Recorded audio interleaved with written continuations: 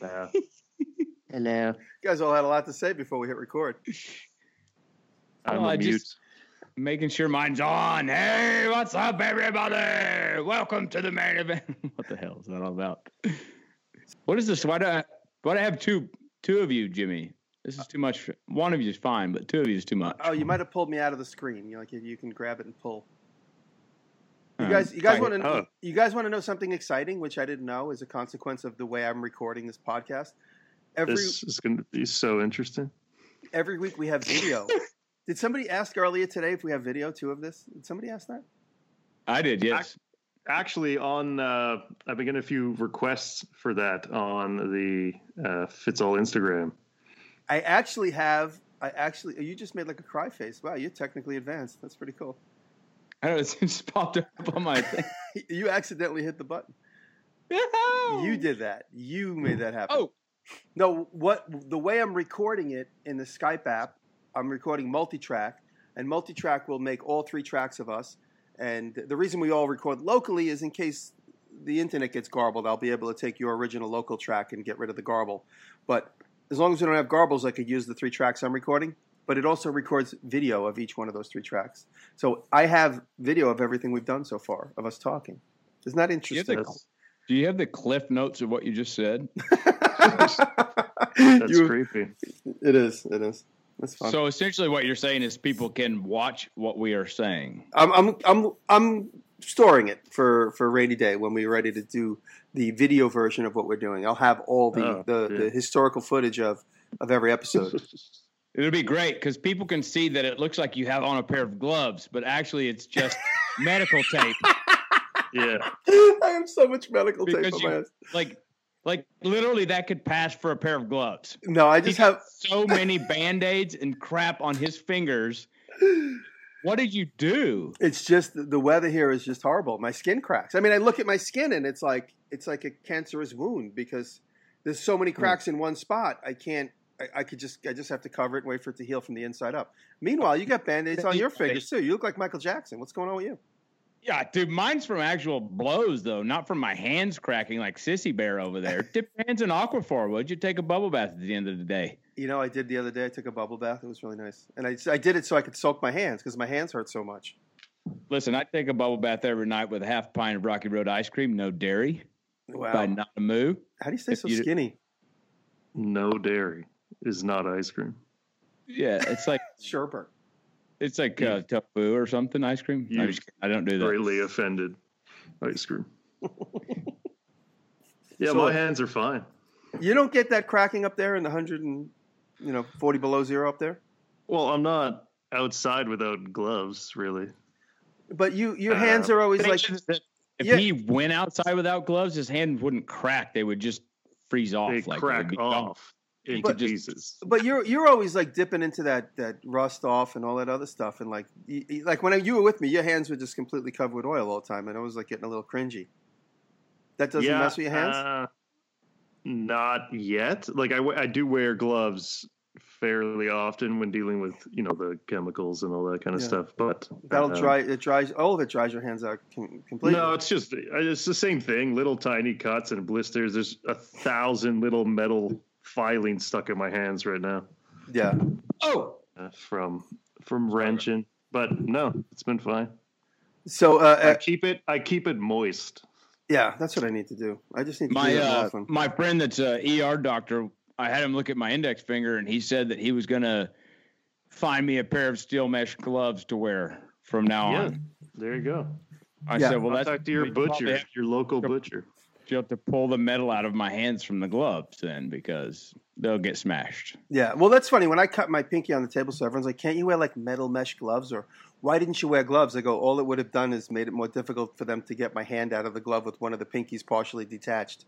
They're like, oh, that makes sense. Oh, so the glove would have got cut too. Oh, yeah. Okay. That's not a good idea. Oh, interesting. Listen, I want to bring something up real quick about that whole pinky thing being cut off. It reminds me of something. I was down at April's this week. Yeah. Wilker News on Instagram. You gave her a ton of wood. That was a great haul. That sounded so weird. You gave her a truckload of wood.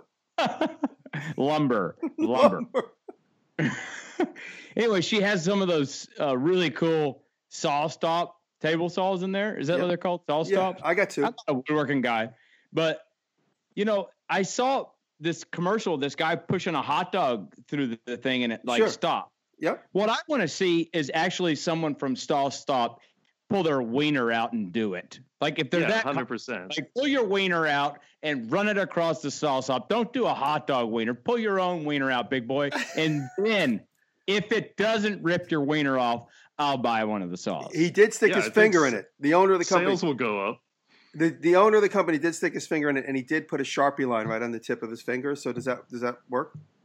No, you want to see his wiener. If they use a fake wiener, see a real wiener put up there. Like, come on, lay it out there, big boy. Okay, that's weird. Anyways. No, he did. He stuck his own finger in the saw, and they did it with like all high-tech cameras and stuff. So you could find that online. But then so did Chris Zeppieri, Make Everything Workshop on YouTube. He did it too. But the video was demonetized because they said it's like dangerous promoting like people sticking their hands in saws. And I think SawStop got mad at him. He bought a SawStop at an auction. Interesting. And he wanted to see if it would work, so he stuck his finger in the blade. And there's a video. It's still up, although they won't let him monetize it. And it's age restricted. I would do it with a used saw. No, well, that's. I want to do it with a real one, like a brand new one. Well, it's a 7. He bought the 7 horsepower at an auction. He got a really good deal on it. But I happen to have the same exact one I got from the company. The module is replaceable. So when the thing goes off, you just give it a little twist on the lock, and you pull out the module and you switch it. Would you or would you not ever stick your finger in one of those saws just to try it out? I probably wouldn't because, the one in a billion he chance. He already tried it. Yeah. But it wasn't a saw stop, so that was the problem. With not a saw stop. So I've had several close calls on this table saw with fingertip like nips and stuff. Yeah. That would have set off the saw stop. The severe, cut that I got to my hand that one night, that would have set the saw stop off. But if you don't have a saw stop, you get nips, cuts, and cut off pinkies. The only time I've injured myself on a table saw has just been taking off a chunk of, the tip of my finger. Mm-hmm. When I was pulling my hand away from the blade, I just hit it quickly. Yeah. And it sucked the finger down a bit and then took out like a nice V out of the point of the finger. Yeah, nice. But other than that, I've been fine. Oh. Andrew, how did you injure yourself recently when you had that big gouge on the side of your finger? Was that a grinder accident? No, that was the gib on that big Beaudry. I was putting it back in to put the head back, or put the ram back in, and you lower it down on a bolt. Well, I lowered it down and it kind of got canted a little bit and hung up. And I got a pry bar and picked up on part of it, and the other part slammed down and just caught my index finger between it. About 55 pounds. It just ripped it all the way down to the white meat. You saw it was disgusting. Yeah. So you got basically pinched on the side of your finger. If that was like a direct hit on your knuckle, it probably would have broken pretty good. Well, 100%. Yeah. Oof. You know what happened to me recently? Well, this happened last summer. I bought these 2 new printing presses, and I didn't really understand how one worked. I mean, I knew it, but I didn't know where what was next to what, whatever. And I was holding my hand on one part of it while I was rotating the flywheel, and my hand was rolling around with it. And I was holding the knuckle, and the knuckle all of a sudden had no room between it and another part. And my finger just slowly got crunched to the point where I screamed, and I had to back off on the flywheel to let my finger out. So it was going fast enough that I didn't realize it was about to happen. And then all of a sudden it happened, and I crushed this knuckle right here, which still hurts in the cold. Thank God. I mean, I could have just mushed my finger off if the thing had any momentum. It stopped because my finger got caught in it. If there was more momentum, it would have just kept going and turned my finger into peanut butter.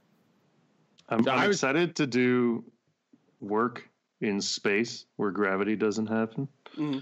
No. And then I don't have to worry about a lot of things. Or you could do it underwater. Yeah. I was thinking maybe a restoration in space. I could just take the bolt out and literally leave it there. Oh, that would then be just awesome. come back to it. Let it float.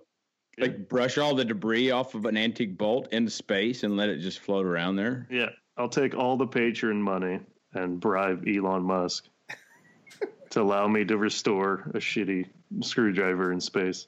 That would be cool because you could actually, if you had it would look like the exploded drawing that is always in catalogs. Yeah. And you could just be the reality of the exploded drawing. As long as they never have to move the ship anywhere to do anything. Yeah. Yep. Interesting. Yeah. Wonderful. Cool. Mm-hmm. So what did we acquire this week? Anybody get anything good? These 2 weeks. I don't even know where to start. Andrew got all of the stuff this week. I was just going to say, Andrew bought everything. We couldn't buy anything because Andrew bought it all. I really had probably one of the most epic weeks of my buying. I don't know if you call it career, my buying life, whatever. Can I ask you a question? 2 years ago, Sure. We'll get into what you bought because it's a mother load. But do you think 2 years ago you would have been able to make this move, or you would have wanted to make this move, or has Instagram inspired you to be more daring with your buys because you know you have an outlet to show it off and potentially sell it back? Oh no, I would have bought this 100% 2 years ago, 5 years ago, 10 years ago. This is like, you don't get this opportunity, right? You know, so it's like, if you can and you want it, you better do it, because if you don't, the next one's going to. Right. You know. Right. So, yeah, it's crazy ordeal. So where do you start? How did you get this lead? And we'll start picking apart the actual things you bought. But how did you get this lead to begin with? So I have a couple of friends in the area that I have been utilizing as a third party to get some antique machines for me from a guy who is an extreme recluse in a way. He's known to be a little bit moody at times and whatnot. And these other guys are good friends with him. And so because I'm kind of wild sometimes and I'm young, whatever, I just let them do the negotiating for me and whatnot. Long short is they called me and said, hey, you know, the guy that's liquidating everything, and I'm going to leave his name out of it, even though a lot of people know who it is, I'm sure, found an 18-wheeler, or there was an 18-wheeler behind one of his barns that he had totally forgotten about for the last 30 years. How do you forget about something like that? Opened it. Well, I'll tell you, because it's kind of a bizarre thing, or it is a bizarre thing. He was like the most extreme gas engine collector you could imagine, like the nicest of the nice gas engines, like stuff up to $250,000 for one engine, you know, and he had one right after the next. So steam wasn't really his thing, right? So he wasn't really, it must have just been an out of sight, out of mind thing. Right. Right. So they called me and said, hey, he just remembered that he had this and he's not advertised it anywhere, whatever. It seems like something that you would love. You got to come down and take a look. And so I went down there and took a look and bought it. It was funny. They opened the trailer. They didn't even have a key. We had to cut the lock. Open the trailer, and I go inside and make one lap around it, come back out. And the guy's old, and he's not in good health and all that. And I just stuck my hand out. And he was like, what? And I said, I'll take it. No discussion. No, nothing. I didn't even really know the price at that point. Wow. I said, I'll take it. Well, we'll tell everybody what it is, because we haven't mentioned it, what it is. A lot of people who follow you on Instagram know, but maybe the majority of people don't. Okay, so what it is a very early oscillating steam engine. It was originally in 1930, Henry Ford was over on the Thames River, which I've been told is not the Thames River, it's the Thames River, in London on vacation doing whatever he was doing. And he saw this boat, fell in love with it, and it was a double paddle wheel boat. And essentially he bought the boat for $195 in 1930. And what was so intriguing to him about it was this huge steam engine, double oscillating steam engine. So he cut the engine out of the boat, left a portion of the hull on either side where the paddles would be exposed on the exterior, and shipped it back to his museum, where it was on display for 40 years in the Henry Ford Museum. I've got pictures of it in the museum. And then in 1988, when they were having their overflow sale to make room for new things, you know, in the museum, this was one of the items that was for sale. And this engine collector in Texas bought it and put it in an 18-wheeler and had it hauled to his place and forgot about it ever since, up until last. So it's not seen the light of day. It hasn't been on display anywhere. And so I'm going to get it out and, make it available for everyone to enjoy. It's got tons of brass on it. It's unbelievable. This piece. I was going to say how much of it is brass? Like I was going to ask a lot of the majority of it. Like one of the coolest things is that it's 2 engines, so the exhaust on either side is like this huge S curve, 8-inch in diameter, 14 feet long, solid brass. Wow. Oh, I mean, it's just crazy. It's crazy. The thing's crazy.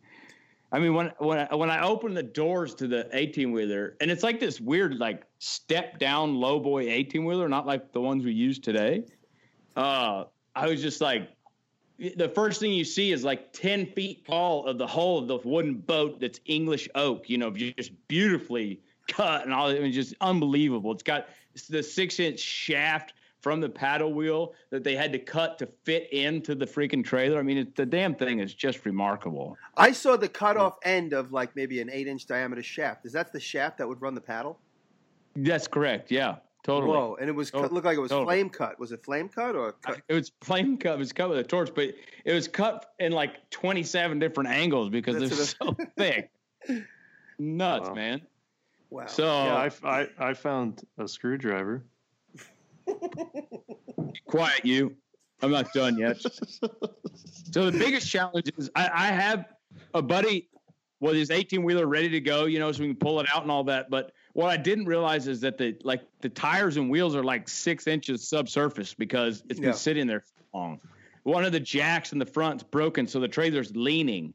And 30 years ago, when they put the trailer there, the trees, I'm sure, were really small. Well, now the trees surrounding it are monsters. Yeah. So it's going to be a epic extraction event for sure. And you just knock down all the walls. You can't back up to it because there's a creek right behind it. Like it slopes down. So it's like everything that could be a challenge is there. Oh, good. Whoa. Are we going to have cameras on the whole event? Yes. Yeah, they're coming down to film it. What you need to buy is basically like a fire truck. You got ladders, you got winches, you got everything. No, I'm going to get one of those gas-powered abrasive saws, like Stihl has, and just cut the trailer up and lift that thing off and then use a crane to pick up the engine and put it on a lowboy trailer. Wow. That would be fun. That'd be really fun. Are you going to be able to get the lowboy out into the terrain out there? No, I can get it close enough to where this crane can lift it up and it has the radius around. Yeah. Wow. I mean, then are you going to buy the lowboy trailer too? Or is that yours? You won't. You have to. I did buy it, yes, and I don't know how he's going to feel about me cutting it up right in front of him. But no, I'm saying anyway. The trailer itself that the motor will go or the steam engine will go on. Did you buy that? Oh no, that's a buddy of mine. No. Oh, so you can store it for 30 years behind your house? No, he'll haul it up to my place and then I'll offload it. The engine just weighs 30,000 pounds, so I can offload. You gonna put on a couple of dollies, moving dollies? I've got some of those antique. I've got some of those really antique house moving dollies that have 4 wheels on them. Each wheel's 24-inch in diameter, has a huge plate on the top, and I've got 6 of those. So I'm going to put it on that. Princess Auto sells these really nice ones. They're like 18 by 15. Yeah. They're $6 a piece. If y'all use that pine construction, I swear to God, I'm going to die. Like, how do you do that? Pine. And they're made out of plywood, so they don't really use hardwood. So you can feel like you're doing it environmentally responsible. And thing. it won't separate in any direction as the wood movement happens. If you put that engine on those dollies, they would just they would be like they were air, like you put them on like pillows. I think the engine actually just physically rejects them and hovers on top of the dollies. I just texted y'all a picture of the dollies. Oh my God! Oh, when you say a house mover, you mean moving the house, not moving the contents of the house. Oh, yeah. Wait a minute. This is no Bush League stuff here, dude. They're not talking about a 2-wheel dolly like from the freight store. I thought you meant like dollies like, put a big cardboard box and all the bedding in it. Make sure it gets out to the street. Oh, these dollies are rated for 200,000 pounds each. And where did you get those? Did you buy those? Don't worry about it. I bought them up in Kansas. You own these already. Fred? You don't know Fred Dolly? Everyone knows Fred Dolly. Fred Dolly, eh? Oh, my God. Of the Dolly Empire. What's beautiful about these is that they're all cast iron. We have to put a picture up. that as opposed to now you see them and they look like basically like they took in a truck off the rear end of an 18-wheeler. The house mover now things have all rubber on them. Oh yeah. No, these are really old school. The other thing is I called Keith Rucker and he's going to come down and once I have it assembled and show me how to start it and run it and all that kind of stuff. So I bought the steam engine. Then I bought this Gardner air compressor, this massive antique air compressor. And then I bought also a 50 horsepower electric motor, which all of this is kind of an oxymoron because the steam engine was run back in the day when there was no electricity, like, whatever. Right. You're just going to demonstrate the mechanics of it. Yeah. So Keith is going to come down and fire it off of air for me. Right. So a troll might say, well, why don't you just run it off the electric motor to begin with? Why do you have to run all that other stuff? You're just demonstrating history. It's just because I can. No, what those people need to know is that I'm too ADHD to own or operate any steam boiler tank, period. It's too dangerous. Don't invite me over. Don't ask me to do it because I'll likely walk away while it's still boiling and then it'll explode. Yeah, so it's just not a good idea. Yeah. You should buy one of our local Saskatoon boilers made by this Saskatoon Boiler Manufacturing Company. Really? They're still in business from 1909. Wow. Yeah. I don't know if it's exciting to you. Not at all. You can pay exorbitant amounts of money to ship it over the border. Just like I want to kill myself right now. So Andrew, you got the boiler, you got the steam engine from this dude, and you got the compressor, you got the motor, you got a tractor, you got me a little printer, thank you. And what else did you get? All from the same collector. All from the same collector. I got a couple of small engines and hey, what else did I buy down there? He's talking to his wallet. His wallet just jumped up out of his pocket with little like Mickey Mouse arms and legs. His wallet's just like, feed me. I made an offer on a ridiculous piece, and I'll find out tomorrow whether or not I'll own it or not. But that the Thomas Edison dynamo motor, I did make an offer on. So that's from the same guy. It's from the same guy, yeah. Wow. I don't understand how all these people are in Texas. Yeah, really. I mean, where's Snowland? You don't go to Snowland anymore? Yeah, but I do when it warms up. When there's no snow. I'm going to be doing some traveling pretty soon, and you're going to be like, "Where in the hell is he?" Oh, yeah, when I find a big collector up here, he's like, "I have hockey cards." So many hockey cards. Hockey cards. Jimmy, the fact that you use that red bandana to like don't even talk about it. Don't even that thing should be at the it's awful. Like it should be at the CDC or the what's it called?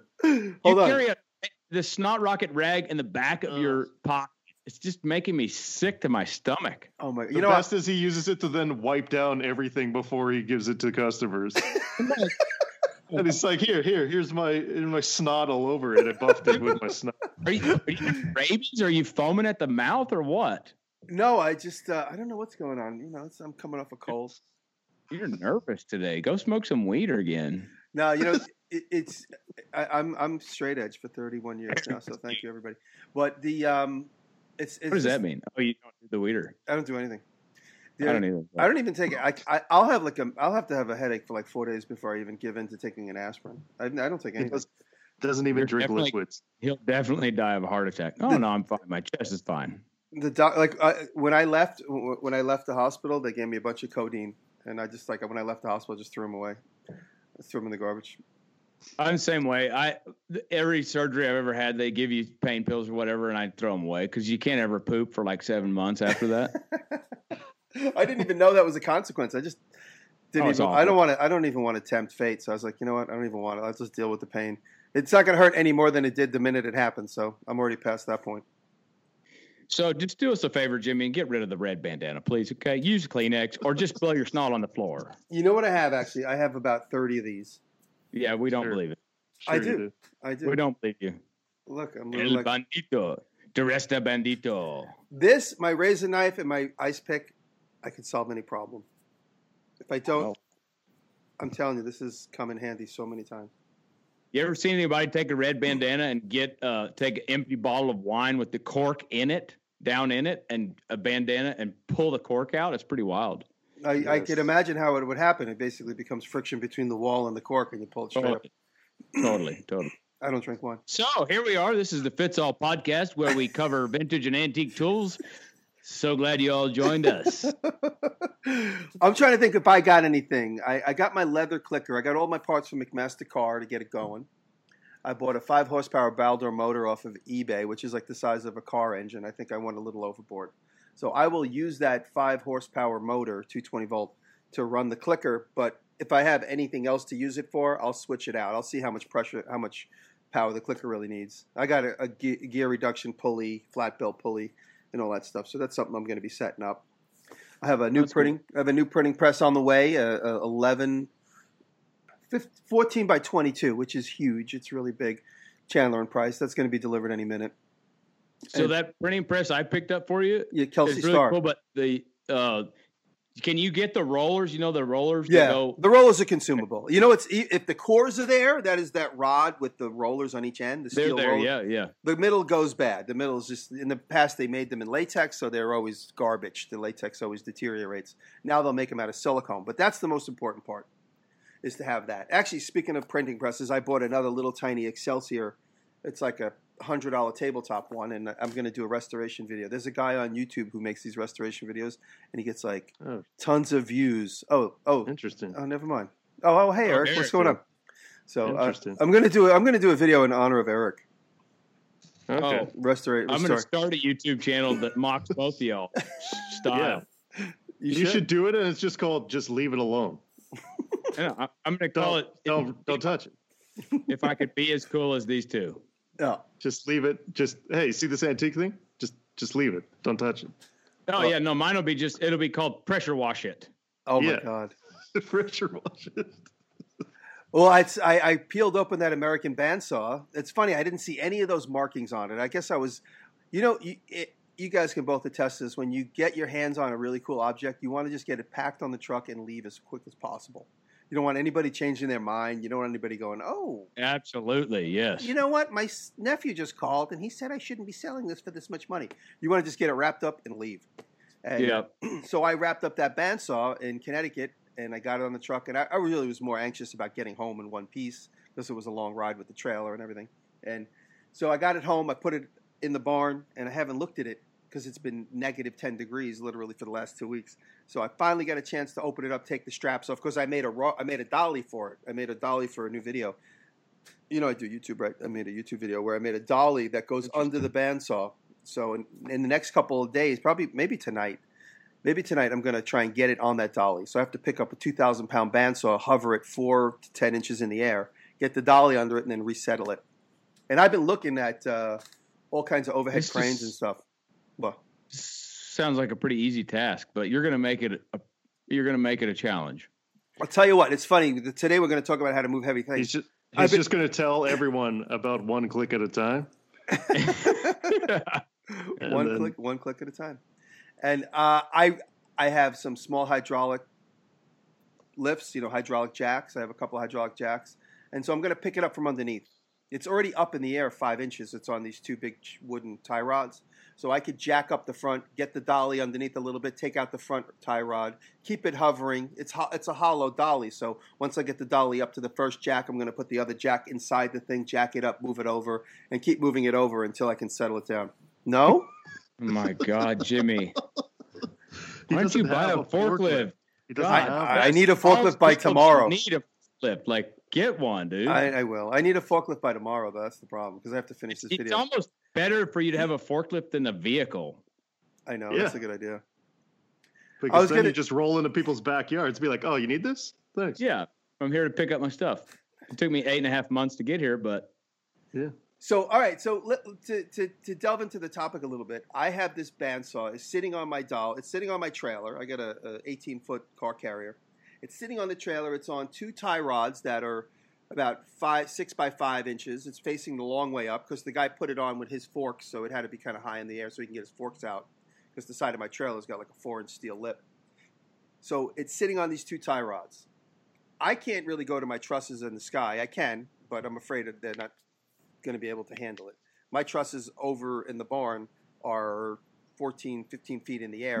Don't do that. Not with wood. No way. Yeah. Listen, do you know what gin poles are? No. Are you familiar with gin poles? No. I'll just say no for so this. it's essentially an A-frame, if you will, lifting mechanism that you bolt the wider portion of it like to the rear. Oh, you can do it on like April's new lift for her lumber. Yeah, but it's a little different style. Hers is more for picking up her cut lumber or cut trees. Yeah, this is more A-frame shape.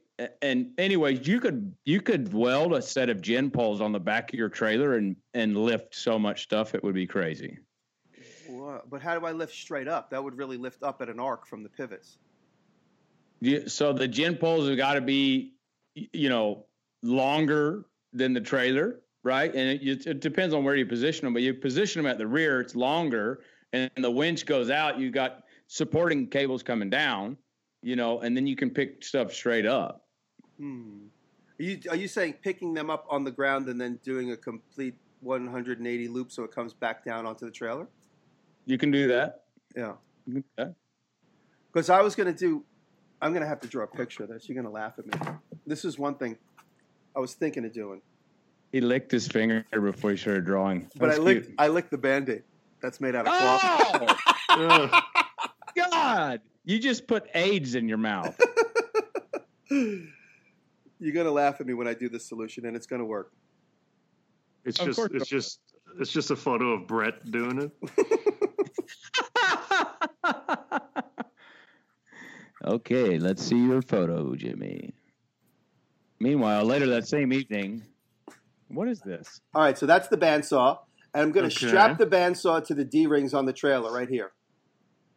Right? Oh, God. I'm going to use this chock as a pivot, and I'm going to ratchet it back and tilt this up in the air just enough to get this front chock out. I'm going to roll my dolly under it, and then do the same thing in the other direction. But because my dolly is hollow, I can chock it inside the dolly. You know what I mean? Is it sitting on your trailer still? It's sitting on my trailer still, yeah. Okay, so once it's on the dolly, what do you do? Then I just let it roll off the thing at 100 miles an hour. It's just going to go down. Yeah. It's a tilt. Take it off. It's a tilt trailer. Oh, yeah, that's right. It's a tilt trailer. Yeah. Yes, those are good. What about using a toe jack? Just jacking it up. I have two little tiny from Princess Auto, two little bottle jacks that I could put up underneath it and do the same thing. Interesting. I'm getting a head shake yeah, from the master. I will. No, that's fine. I will second that a tilting trailer is very nice. Yeah. Because I just have like a Honda Element and a really low flat deck, a really low flat deck tilting trailer with a winch on it, and that's been 100% fine for what I needed it to do. And it carried enough weight, and I just kind of hook up stuff to the winch and pull it on and pull it off. And it's easy. Right. And it doesn't cost that much. But a forklift would obviously be... Yeah. So I need to finish this video. By the time this podcast comes out, I don't think I still will have finished this video. But this video is going to be me making the dolly and then picking the bandsaw up and putting it on the dolly. And that's the segment. I've already made it, but the segment of me picking it up and placing it in place hasn't happened yet. And yesterday I had like 10 guys here, and I thought for 1 second, let me see if we can use all this muscle to do this. And then I was like, you know what? They're all macho guys. I don't want, everyone's going to have the better idea. So I said, you know what? I'll just. You just left it out of the whole equation? No. I was about to ask these guys. They were all helping me out with electric for a minute. And I was like, let me ask these guys. And I was like, you know what? I'll just do this alone. Because it would just hook a chain up to your Polaris. Yeah. And hook a chain up to the saw. Mm-hmm. Put a bunch of tires at the end of your trailer. And put the thing in drive and just haul flat ass as fast as you can and jerk the saw off and let it land on the tires. It'll be fine. Yeah. No, this is too beautiful. There's too many beautiful thin castings on this that aren't broken yet. It's got casted doors. It's got casted like knobs to hold the doors. Beautiful stuff. I hope it comes off easily. Oh, so last night I was actually looking at it and I was opening up the doors and looking at it, and I sent you guys some pictures of the beautiful logo cast into the housing or cast into the arm, and then that really beautiful decal that looks like those water transfer decals. Yeah, the gold. Yeah, it's with a globe and an eagle on it, which was incredible. I didn't know it was on there. And then it has the actual machine plate, which says the company name and the town of origin, which is really beautiful. And everything is marred in like a thick, oily sawdust. It has like the sawdust on it from the last time it was one used. of my favorite finishes. Yeah. Is the oily sawdust. You guys both said don't go near it. Don't even touch that decal. I was thinking about trying to pressure wash the whole thing and see if the decal survives. Yeah. Yeah, you should see. You should high pressure wash all the decal off. That's genius. Andrew, are you looking up how to pick up a 2,000-pound bandsaw in space? No. No. I got the word. I got a text that said, and the first word was Beaudry. You know, I had to see what that was. Oh, I saw Chris's Beaudry yesterday. It was at my shop. Did you see that? I did. Yes, I did. He called me about 7,000 times during his purchase of that hammer. Is it a real Beaudry? It is. It says Beaudry on it. It is like it's not a Beaudry. It's a cheaper version of the bigger, more industrial hammer. It's still a great hammer. It's still, a really cool hammer. It's just the Beaudry utility hammer. Let me ask what the pinnacle of power hammer design would be. Say you want something like under, 250 pounds. For mechanical? Mechanical, yes. I think Beaudrys are amazing. Beaudry? All right. Yeah, totally. Not a Nazel? A Nazel is not a mechanical hammer. That's a gas pressure, right? Steam or air? It's air. It's powered by licorice and Skittles. Oh, okay. Yeah. I was thinking of that. Yeah. Interesting. No, so there's a lot of self-contained. Interesting. I've also, to move heavy stuff, I had, when I used to do urban logging, or at least more urban logging than I do now, I built what basically looks like a pipe mover, which is just like ice tongs on an A-frame with wheels at the bottom of it, and then a really long pole that extends out of it. I'll put a picture up. But I could lift, personally, just one guy could lift like a 2,000-pound log, push it onto the trailer, and drive away. That's awesome. Yeah. When I was like... helpful for machinery as well. Big time. When I was like 14 and 15-year-old, I would just take a pry bar and pry the front of a machine or something up and put rods, round rods under it and start rolling it forward. And like by the time I was 17, I would like get home with it, Yes. So I used to do that when I was younger. But that's a great way to move. That's how I moved my Bridgeport. My Bridgeport was on like the 4th floor of a factory building, and I just bought maybe 8 or 9 4-foot long 3/8 rod, and I just threw them on the floor. I pushed it along that. We were able to make turns and everything with it. And then wait, let me break that down for everybody. Yeah. What Jimmy's saying is, he didn't go to the steel yard and buy a 20-foot section and cut it down himself. No, he went to Home Depot. Long, 4-foot long. No, honestly, pieces. I know you can think I'm lying because you want me to think you're gonna think I'm trying to sound macho. I did buy 24-foot pieces and cut them down. So no, but you can go to Tractor Supply now. Now you can go to Tractor Supply and get 3- and 4-foot pieces if you want to do that. But that's why I had so many of them, because I bought a bunch of 3/8 rod for a project, and I brought them with me, and we pushed the Bridgeport out onto the elevator. Now, bridging the elevator gap I was with like 2 guys I didn't know. I hate moving things at all with anybody else, but I hate moving things with people you don't know. Me too. Because it is a test of macho will. It is, I have more experience than you. I have more experience than you. Well, I move this. Well, I move that. I move that. The whole time you're doing that while you're busy trying to drop the thing. So you know what I do in that situation? I'm just really loud, and I don't let anyone else talk, and I just make just overwhelming demands to where people don't want to be there. Yeah, that's smart because we got it, and I hired these guys to move. You stick this in your ass. You eat this piece of cheese. I hired these guys to help me move it, and I was just there to kind of supervise. And then I soon realized I made a mistake. I hired a bunch of idiots, so I was like kind of taking charge and helping them move it. And we got it out onto the loading dock, which is one of these loading docks that's like 60 inches in the air. because it's Sure. a huge factory complex. So the loading dock we got lucky that the loading dock in the truck, we had a really high boy flatbed that like carries tons of steel. And we were able to roll it onto that with 4 skates. And this is why I always say, when you move anything heavy, you really need 3 skates. 4 skates, because 1 will always get left behind. 4 things will never find the level. 3 things will find a level. So we had the Bridgeport was on 4 skates.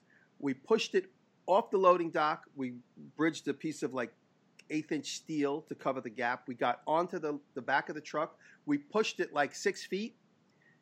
And as we all thought we were able to be like, okay, cool, we got it to where we got it. Now we just got to jack it up and take the skates out. As we all alleviated the pressure of what we were doing, we realized it was only on 3 skates. One of them was like 6 feet behind us on the loading dock. We pushed it and nobody noticed that 1 skate stayed off. Oh, good. And as we let go of it, Could have tilted. Yeah. it started to tilt. And Oh, good. there was 4 of us. 2 said save it, 2 said let it go. I was one of the guys that said save it because it's mine. It would have tumbled off the truck and about 5 feet onto the earth. It would have gotten destroyed.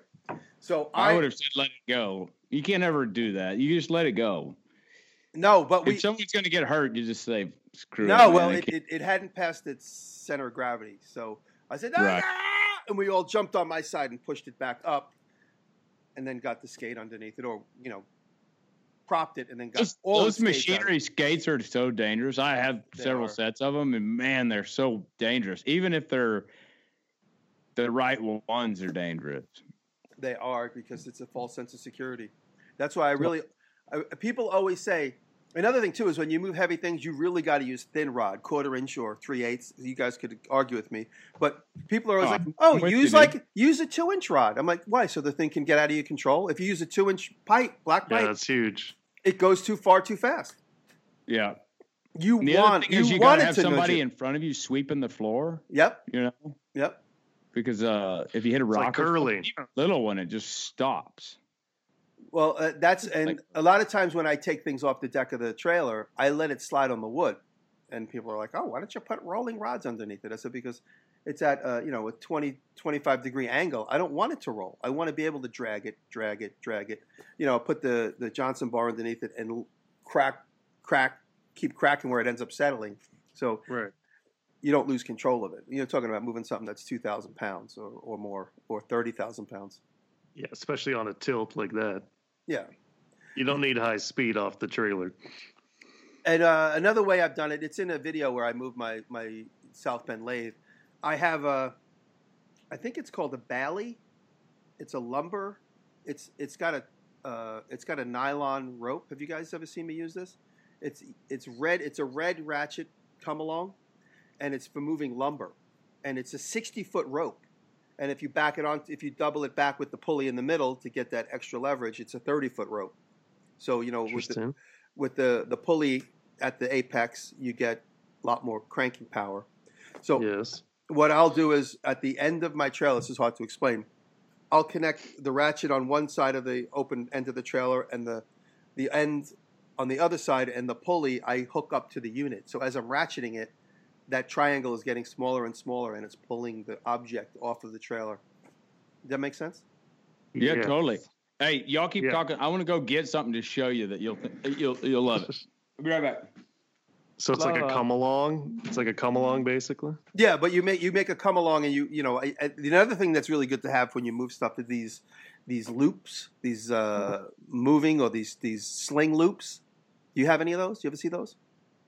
I'm not sure. They're like nylon belts. It's just like a closed loop that could be the short one, so you can connect other loops together. And, right. Okay. And like a direct pull might hold 4,000 pounds. If it's looped into itself, it'll tell you that only holds 2,000 pounds. If you tie a knot in it, it says the knot will only hold so many pounds. So they're all rated. And I'm friends with a guy that moves a lot of heavy stuff, and they can only use them like 4 times before they're no longer usable. They're still good, but because of like the OSHA regulations where he works, they will only let them use the slings like 3 or 4 or 5 times. Andrew, I have a friend that has access to these slings. He says they're only allowed to use them a few times because after that they assume they're weak, and so he gives them to me to break them. Yeah, so I'm not moving the heavy stuff. He's moving, so the slings are still pretty good rated. All right, he's holding up. Good. Where did you get those? So these are this particular one's rated to hold 18,000 pounds. Oh my God! But you got to move it on slick material though. You're holding a steel plate with ball bearings that penetrate both sides. Right, so. And I've got them in tons of different sizes and stuff. Oh wow! Interesting. Those are great. Really low to the ground, which is what you want. You don't want anything higher than a couple inches. I mean, a couple inches is too much. This plate right here is 2 inches wide by 4 inches or 6 inches long. It's got ball bearings pressed in it, and it holds 18,000 pounds. So it's basically like when you see a cartoon figure rolling on marbles, and they like, and then they fall in their butt. It's like if all those marbles were in a tray, and you could use a controlled sliding mechanism. So I've had a couple of close calls with machinery skates, so I found these instead of machinery skates because of how low profile these are. Yeah, that's awesome. I never saw those before. They're great. Interesting. That would be cool.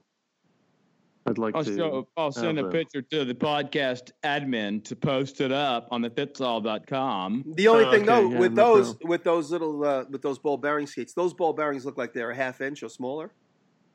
Oh, actually, the big one holds 54,000 pounds. The 12 inches, 36,000, and the 6 inches, 18,000. Yeah. Yeah. Wow. But you got to make sure though, like a lot of castings, like this bandsaw I'm about to move has a lip under the edge, so the casting will really only have like a small lip. So with something like that, you might need like 2 sheets of sheet metal or something, one underneath and one over it, so you could. I have these little press fit dowel pins, and there's holes in there, so you could put one on the leading edge. Oh, so it acts as a, you can just push with it. Right. Because the balls are on both sides, Right. Odd. Yeah, I've not seen those. I would just, why not just throw a bunch of marbles in front of the machine? You could do that if they didn't. Like a Home Alone style situation.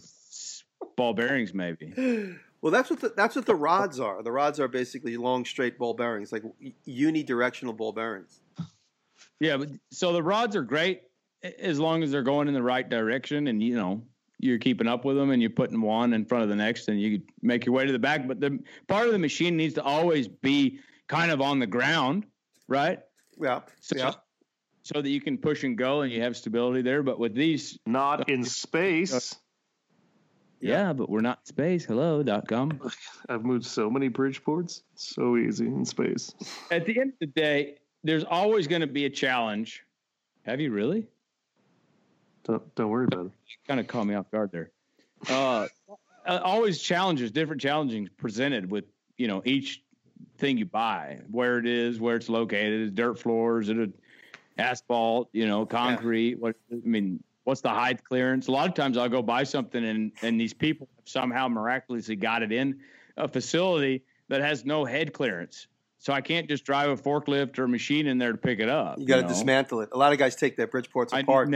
Yeah, that's another entire tactic. Just you have to take it apart. Andrew, wait. Andrew says he never takes anything apart. What?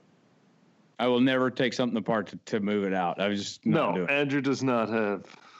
I don't have the patience for that. You don't have a wrench? You don't have patience. Tools, but my God, I go, you got to put it all back together to move it out the door. No, I'm going to get it out the door. If I need to cut the door down, then I'll do it. I'll take the house apart to get it out of the door. Wait, that one time when you picked up a big power hammer through the roof of a building and then you had to repair the roof is that the only part of the building now that doesn't leak is the part that you put back? Yeah. I should call her and ask her if it leaks, man. I put everything back. I actually went and bought a bunch of new stuff to put back because when I was taking it down, I kind of messed a few things up. That's aggressive. My new tactic is just to call a tow truck company to move shit. Yeah. I made you do that on the last. Yeah, on your recommendation because it was actually moving a 5,000 pound power hammer was only like $150 or something. Yeah. But it was nothing. Up here, you could just get like a bucket of water and just pour it on the floor and it would freeze. Slide. Yeah, honestly, we could have.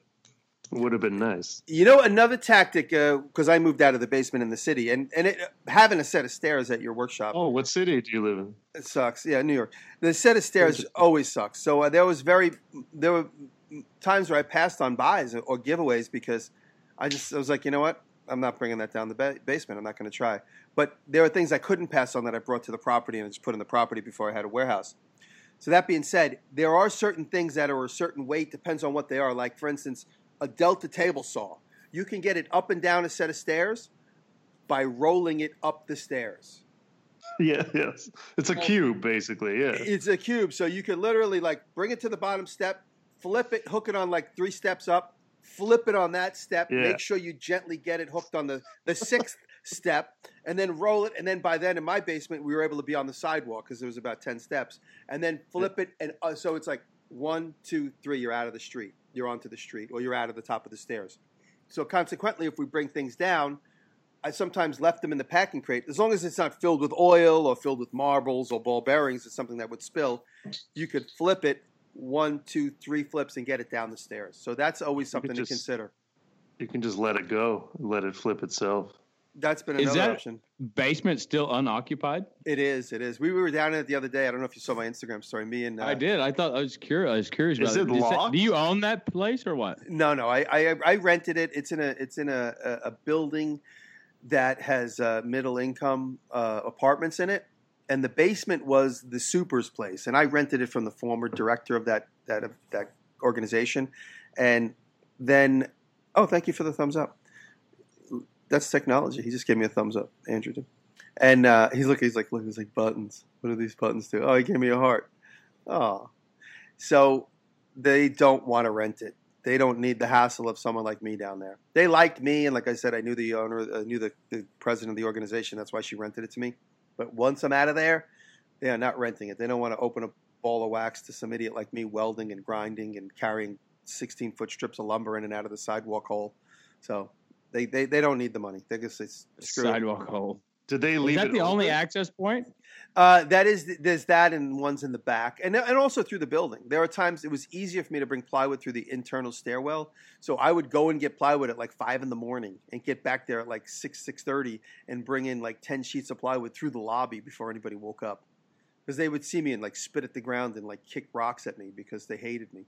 So I'd have to bring sheets of plywood in at like either 3 or 4 in the morning if I had them sitting on my truck, or go get them and bring them back. So I would load up the front foyer of the building with like 10 sheets of plywood, go park my car, come back, and then one by one bring them into the building through the internal stairwell. But thank God I don't have to do that anymore, you know. It adds character. It adds character and broken knuckles. Freedom of wide open spaces. I do now, yeah. It is awesome. Amazing.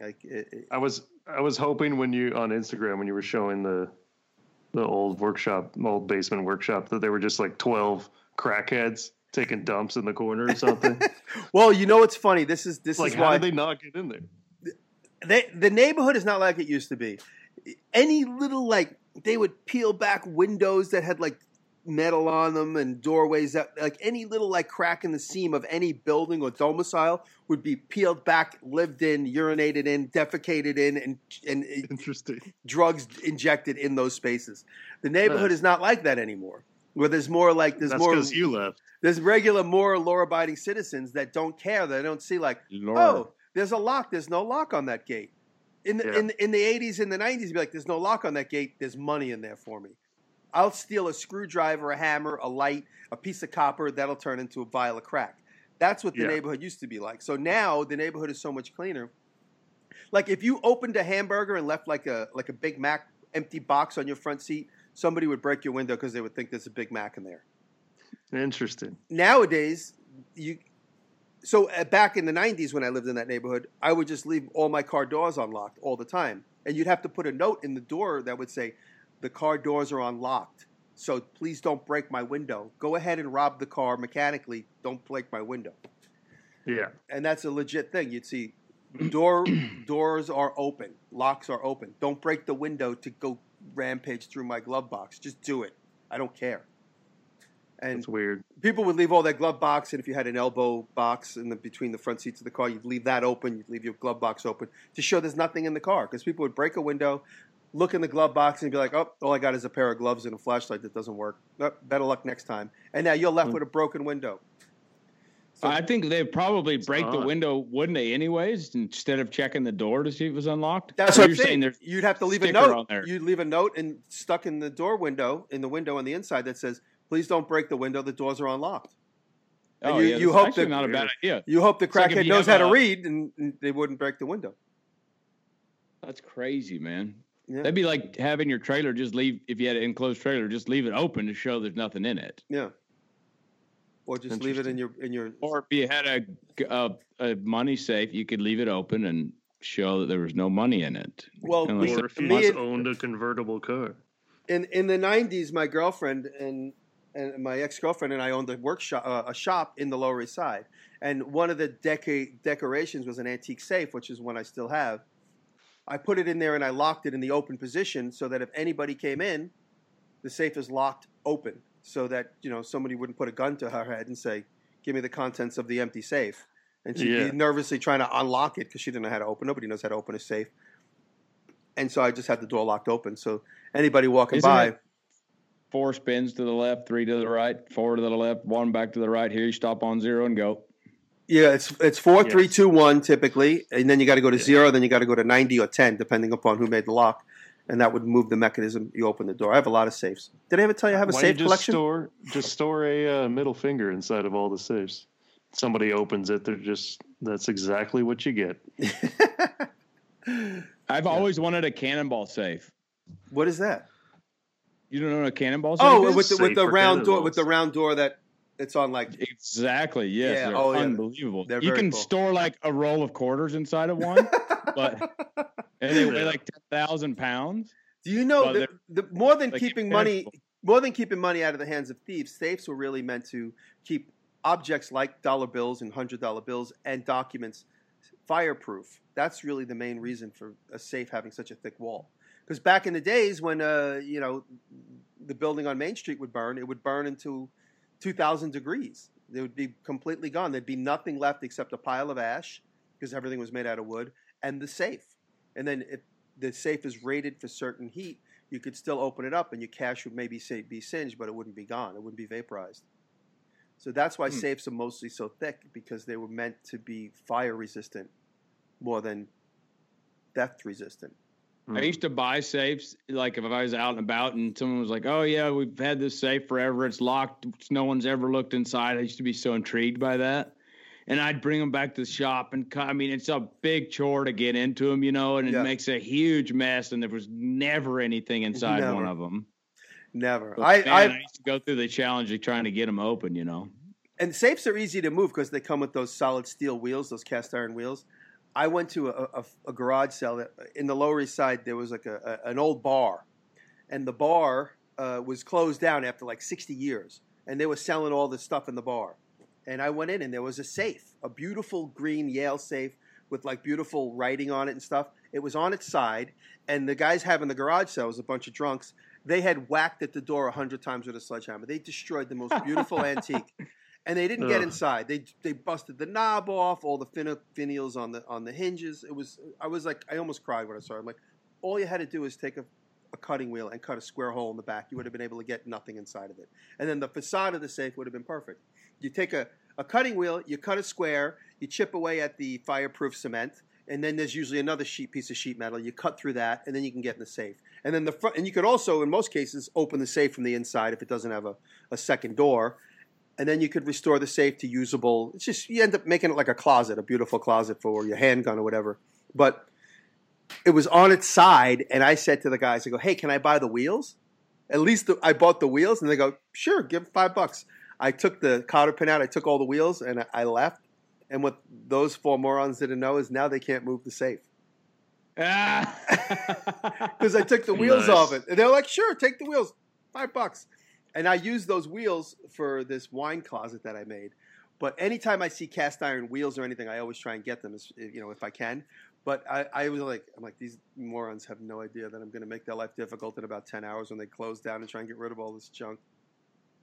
But safes Shame on you, boy. Shame on you. Well, I had to save something because it was going to go in a dumpster. They destroyed a beautiful antique, and I wanted to punish them. the most give me the rest of the tool punisher. Yeah. No. Coming to evaluate your antiques. If you dent, scratch, or otherwise break them, he's going to remove a piece and make it miserable for you to move. You jackass. The worst supervillain of all time. But safes, I love. Yeah, me and my red bandana will ruin your antique. Yeah, but he's actually the one who started smallpox. But safes is another really good example of how to move something up a set of stairs. If your stairs are strong enough, most houses don't have like a good set of stairs. They have like a hollow set of stairs on two runners. But you could take a safe and flip it up a set of stairs, or flip it down. And never be on the downside of something. You could use ropes in a strategic way to flip things down a set of stairs. Unless you're in space. Yes. Okay. I just sent y'all a picture of a particular style of dolly, and you get two of them, and it has a jack on it with these lips at the bottom to where you take the item you want to lift up, you put it on there, and you put a strap around both of them, you jack them up, boom, and they both have four wheels, and you go. Like this to me, in the scenario of not having a forklift, is probably the most ideal piece of equipment. Wow, I've never seen those. I should listen to this podcast more often. You could actually make these a lot cheaper than you could buy them, right? Oh, those are awesome. But I saw a guy that had a pair of these that were military or built for the U.S. military, and man, they really worked great. I just got your dolly photos. It only took like 30 minutes. Oh yeah, I sent them yesterday. Apparently, crossing the border with wireless things is a giant disaster. So I just sent you a picture of that antique moisture meter. Is that cool or is that not cool? I literally only want it so I can see how moist things are and then just say the word moist. Oh, okay. Like you have a yeast infection or something? Nah, just checking moistness levels.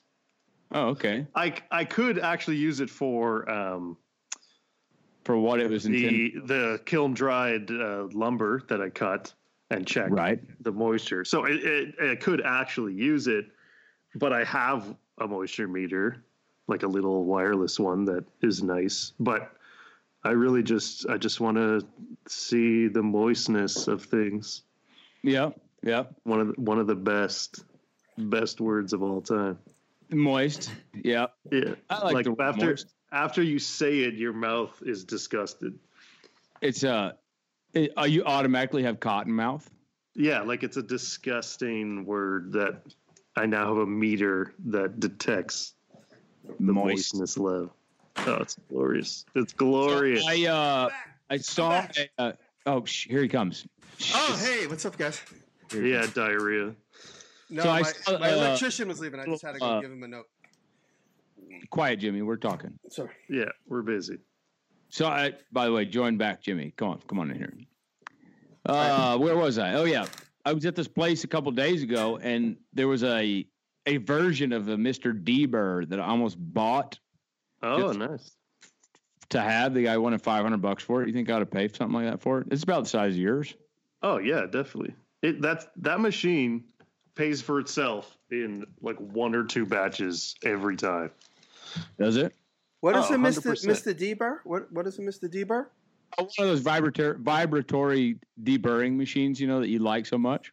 Oh, is it? Oh, you mean like a deburrer? Like a tumbler, polisher tumbler. Yeah. Physically, you're back, but mentally, are you here? No, I'm not. I'm still hooked on the hydraulic forklift dollies. I love these things. Yeah. Oh yeah, you should get those. A pair is only $2,500. That's worth a crush foot. Oh no, Jimmy, you just make them for that. I mean, you make them for probably $500. Yeah, I got too many things. The burring's been fine. Is going to buy his. I've probably put like thousands of wrenches through the deburring machine with the same media, and it's fine. Does it? Yours have constant water flow to it, or no? Yeah. So it's always circulating water. Yes. To clean, I guess that cleans the. And it's not just water; it's water in this kind of non-foaming detergent. Dove. That helps kind of clean up all the jazz. Right. And they actually come out so clean that I can go straight from the deburring machine into the blackening solution without having to like throw it into acetone or something to degrease it. Mm-hmm. It's nice. It's very nice. Andrew, are you still case hardening? Eric, rather, are you still case hardening all your tools? No, I switched to the blackening, like the chemical blackening for a finish. Just because the case hardening finish wasn't very consistent, and I didn't. It looked like it took a lot of work. Yes, it took a lot of work. The blackening's similar amounts of work. It's just more consistent and better, in my opinion. So, are your wrenches hardened steel? Are they hardened tool steel? What is the steel they're made from? No, they're made from 44W. Although that's the Canadian. It's like computer parts and melted computer parts and toaster ovens and stuff like that. Is that true? It's made from a local. They're 100% recycled. It's 100% recycled. No, it's A36 in America. It's just like structural. A36 steel. is our common mild steel here. Yeah. It's basically, I went for something as close as I can get to butter? just the original steel that was used for these things. Mm-hmm. But I do really want to, and we're just getting started on it, like a line of ones made with like 4140, and then heat treat and get it all perfect, unreal. Wow. But those will obviously take more time and be more expensive. So I'll tell you a little story about one of your wrenches. Brett, I'm busy. All right. Well, I'll say it to Andrew. Brett did a video where he took one of the wrenches you left with us and he stirred paint with it. Did you see that? Yes. So he just like kind of rinsed it off and let it sit on the side. Yeah. And what he didn't realize is that like any residue in there basically glued the thing shut. Yeah. So we couldn't open it, and we put it in. Paint stripper. We tried all different things like acetone and then Evaporust, and because I'll tell you one thing, Evaporust is great for removing paint. Brett didn't tell me the whole story. That's why he told it to me after he saw me trying 7 different ways of doing it. I'm exaggerating. Oh, I see. He said, "Oh, this got rusty. This got rusted shut." I'm like, "Oh, we'll just pop it in Evaporust." And then when that didn't work, I put it in acetone. And then I'm like, "What happened to it?" He's like, "Well, I mixed up like a paste thing with it." And I'm like, "Oh, all right." So then I torched it, and I torched the hell out of it, and I finally got it apart. I had Interesting. I have all these steel wedges, which also I have these steel wedges. We're talking about moving heavy things. A buddy of mine, he's a steam fitter in New York City, and he gave me like a bundle of these little steel wedges he uses to prop stainless steel pipes up so that they're perfectly matched so he could start his TIG weld. And he gave me a bunch of those, and they're great. I used one of them to they're hardened steel. They're hardened steel wedges. I sanded the front of it down to like a razor blade and got it in between the jaws of your wrench. And I heated the hell out of it. It was like bright blue. I heated the hell out of it, and I was tapping it, and I was able to slowly pull it apart, got it apart, wire wheeled it, cleaned it all back up. And then I said to myself, I ruined the hardening of this thing. But there was no hardening to be worried about then. That's the... Yeah. What is he saying? Send to your face. Andrew doesn't realize he can move his computer around. The one I gave you, I think, is actually, you can reharden it if you want. Well, I don't think Brett's going to really Why don't you send him another one? Brett's not going to put it through the test. But I wanted to say one thing. So when I pulled it apart, all those contact surfaces are completely pitted. From whatever, so maybe whatever he mixed it with, it's totally pitted. I'll send you a detailed picture of it. Interesting. That's cool. Yeah. So anyway, it's back in order, but I was really surprised to see that pitted surface. Yeah, that's quick. Yeah, well, that must have been a little acidic, maybe. Mm-hmm. Whatever it was. I don't know. He said he did it in a video, and I vaguely remember watching it, but I don't remember what it was that he mixed up. Yeah, he made some brass polishing solution. That's right, for the telescope. Like flour and some other stuff. Yeah. Yeah, just too many. This entire week has been shipping wrenches. Oh my God. Have you been licking all the stamps? No, I have a machine. Oh, nice.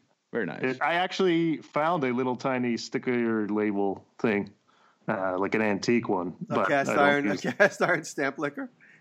It's actually solid copper. Oh, nice. Wow. It's really weird. I don't know why they would have chosen that, but regardless, yeah, I can't ship any more wrenches. My brain's going to explode. So you're shipping? Do you ship them in just a Ziploc bag, or do you wrap them in a beautifully printed box like the one that your friend sent you a picture of? That's it. It's just a red bubble envelope and then a black one for the minis. Do you have do you sign a card that says thank you for your patronage? I love you, Eric. For the patrons, I send them like a sticker and a thank you. But not everybody else. They just get like the. But for the wrench, they treatment. just get the wrench. You don't give them like a coupon for a Dutch rudder or anything? Like a Dutch oven? Dutch rudder. No, I don't. Do you not remember what a Dutch rudder is? I demoed it for you guys in Montana. Oh, God. Is that time we were alone in the cabin? Yeah, it's a handy dandy way to help your buddy get, do his thing and it not be like weird. Yeah, I don't offer that specifically yet. You should. It'll be like an add-on. It'll be an add-on on the website. Thanks for buying my wrenches. For the next one, you get a free Dutch rudder. You get a free reach around with every wrench. It's less evasive than a reach around. Oh, God. Oh, my God. Oh, good. I'm afraid to Google Dutch rudder. I don't want my phone. I don't want the FBI to follow me. Don't Google Dutch rudder. The minis are on sale. That's I guess my update for this week. It was just wrench-based activities, and I started messing around with old Japanning recipe again. Yeah, Japan. You talking about Japanning is like on an old projector when it's like kind of wrinkled. Is that what that Japanning is? It can be maybe. Japanning, like if any tool is black. Like your bandsaw is most likely just Japanning, not paint. Right. If anything's, pre-war and it's black, even Model Ts were done with Japanning. And what is it? Is it like crumbled up bumblebee wings or something? What is it? Yeah, that's exactly it. It's the crumbled up bumblebee wings? It's the souls of children. Crushed. What is it? Why isn't it just black paint? It is asphalt, basically powderized asphalt with a bunch of other jazz to make it. And where do you get asphalt from? Is it like, you mean ash, like from a fire? No, like literal. It's called asphaltum. So it's literal asphalt. Is asphalt, I thought it was a road bed. I thought it was just made out of tar and rocks. What is asphalt? Well, the blackness in the asphalt is the asphalt. at the end of that. It's a powder, very finely ground powder, like icing sugar, and you mix it with turpentine and boiled linseed oil, and then Andrew's face just keeps wincing more and more. Yeah, it's ridiculous, but you can only paint it on one surface, like horizontal surface at a time, because it's self-leveling. Yeah. So any vertical surfaces you have to kind of wait, and then you have to bake it in segments of, I think, 100 degrees up to and no further than 400 degrees Fahrenheit. So, and then this is should be somewhat hard. It's an early version of powder coating? Yeah, maybe. No, it's still wet when it goes on. But I mean, like, the net result is like similar. The net result is a very, very tough finish. Like any hand plane you've ever seen that's black, anything else, like the finish is still on. It's very thick. It's super hard, and it just takes forever to cure. Like, it's about a 30-day cure. Oh, wow. Sounds Have y'all efficient. ever heard about this stuff? A-Bomb79 taught me about this, Adam Booth. It's called Brunel's Oxo Blue. It's spelled O-X-P-H-O, Oxfo Blue. Oxfo, yeah. Yeah, that stuff is cool. What does that do? It's like an instant blackening agent. It's really, really cool. Why don't you use that? I do. Oh, okay, good. Thanks. That's, way to catch up. That's yeah. I use actually copper 2 sulfate. Of course, I know the scientific chemical, which is actually, if you went to Home Depot and you wanted to buy Root Killer, that's exactly what it is. It comes out in blue crystals. You can dissolve it in some form of acid or. Which, by the way, it burns green if you set it on fire. It makes a beautiful blue green flame. Jimmy, you've not tried your stuff before. You should. You'd love it. Jimmy would love it. Looks like blue Kool-Aid. You know what I use? I use Beechwood. Beechwood is a brand of blackening agent. Presto Black is another brand I use. These are all These are all chemicals that instantly blacken clean metal. Yes. It works also on brass and sometimes on aluminum, although aluminum is really finicky. But yeah, so a blackening agent is by Beech. You ever heard of Beechwood? Am I saying the name right? Yeah. Like Birchwood? Birchwood. Casey? Right? Yeah, that's it. Casey Birchwood. I was saying it wrong. I knew it. Yeah. And and there's that. Presto. There's Jax. Jax works too. Jax is another blackening agent. The problem with those is that they're all like pre-diluted and unnecessarily expensive. So I just buy the super concentrated, like, 50 to 1 concentration, and then I can do whatever I want to do. But it's serious stuff. Like, they dissolve it in nitric acid, which would have a nice burn on your face. Mm-hmm. So is it better to use these blackening products or to do the Japanning? I know I think you get two different results. Yeah. You get like a painted version versus like a natural patina, like, or obviously not natural, but a natural looking patina. Yeah, Japanning is insanely tough finish. I don't think a paint could stand up. A modern paint could stand up to literally liquid asphalt all over your tool. Let me ask you something. Do you think that they had colored Japanning back in the day, or was it always black? I don't know if it was specifically called Japanning, but I know they had different pigments that they could add to it.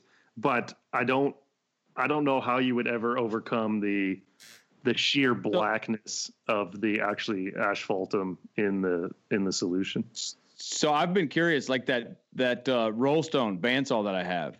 Yeah, it has the original paint on it, the green or what? It's green with red striping.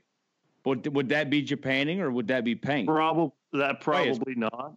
Like if it has asphaltum in it, it has to be black, basically. Oh, it has to be, okay. Because it's so black, and it's not even really. It's a brown black, and it's that brownish black that everything that is antique has, and that's why when you go and repaint something with just flat black spray paint, it just doesn't look exactly like you want it to. And that's why I need to perfect it, because I'm dealing with a somewhat rare, tiny blower, and I don't want to go too far with it, and I want to kind of recreate that Japanning. I think that's so awesome. I don't have the patience for that, but I'm glad you do, because I want to watch it done. He's going to get it. It's very cool. Now, I do have a question. On your camera screen there, did you take sandpaper and clean the lens with it? On my camera screen? Yeah. Uses 600 grit. It's a blurred image of you. Let's clean that up for you. Use your beard hair. A little bit. There. So this is it. It's like really tiny. Oh, I've got to have that, please. And look at the ornate insanity on this brass thing. And that's the name tag. I'll send a photo of this. Anyways, it's a Hypris blower, 800 RPM by LJ Wing Manufacturing, 90 West Street, New York City. Oh, wow. That's on the West Side Highway. I don't know. We're going to try to get it to work and pump some air. It's apparently a vacuum pump and a blower. I don't know. We is me and myself and I. Him and all his wrenches. When he's not around, his wrenches all stand up like the brooms in Fantasia. It doesn't seem to pump anything. Toy Story. But someone actually did help me find the patent on this, and now I know what to look for. So it's going to be interesting. But the reason is there's no photo of this anywhere other than one catalog. Like, no one else has one that I can see. So I want to do it. I want to do it service. What's the manufacturer of the oiler? I'm not touching this. The oiler is Essex? a Lonergan's. Oh, wow. Okay, cool. Oilers are really beautiful. If you listen and you don't know what an oiler is, it looks like something that would have come off a Chitty Chitty Bang Bang. It's like a real steampunk looking thing. You fill it. It's a glass vial wrapped with brass framework, and you put oil in it, literally, and it fills up with oil. And as the machine gets used, you're oiling a bearing surface somewhere. And an old machine might have had those on every bearing surface, and you just make sure you could visibly see that they're filled with oil and your machine's keeping oiled. Really cool. You can regulate how many drips per the minute it has. Mm-hmm. So it has two sight glasses, an upper and a lower. Right. Your upper sight glass is how much oil is actually in the oiler, and the lower is you can watch how many drips per minute that's receiving. Yep. My favorite. Regardless, I will get to this. So, Eric, was that driven by a foot treadle deal and a leather belt, or what? Maybe. I think it is. Yeah, totally. They didn't have B-belt back then. Come on. What? The main question, and I'll ask everyone else on Instagram, like, what is this for? What do you need the tiniest amount of blowing air for? Dental. Yep. Dental? As I say, dentists use the air to dry stuff off, and there's a couple of compressors out and about that you might find. They don't look like industrial. A 1911 dentist. They have dental compressors they're wild like that. Not that wild. They're ones that looks like it's got like a half a milk can on the bottom and all the mechanisms on top, and it's designed to look a little bit pretty because it's sitting in the corner of a dentist's office. Totally, and that's why I was thinking maybe his was like that. That's a really cool piece, Eric. But I would speculate that would be like have a foot treadle power in a leather. That, you know, the round leather belts. The round ones, yeah, like core, like a pencil thickness. Yeah. I use these rubber rings. I don't know, in place. That's what I powered the little lathe with in my last video. When did you post that video up?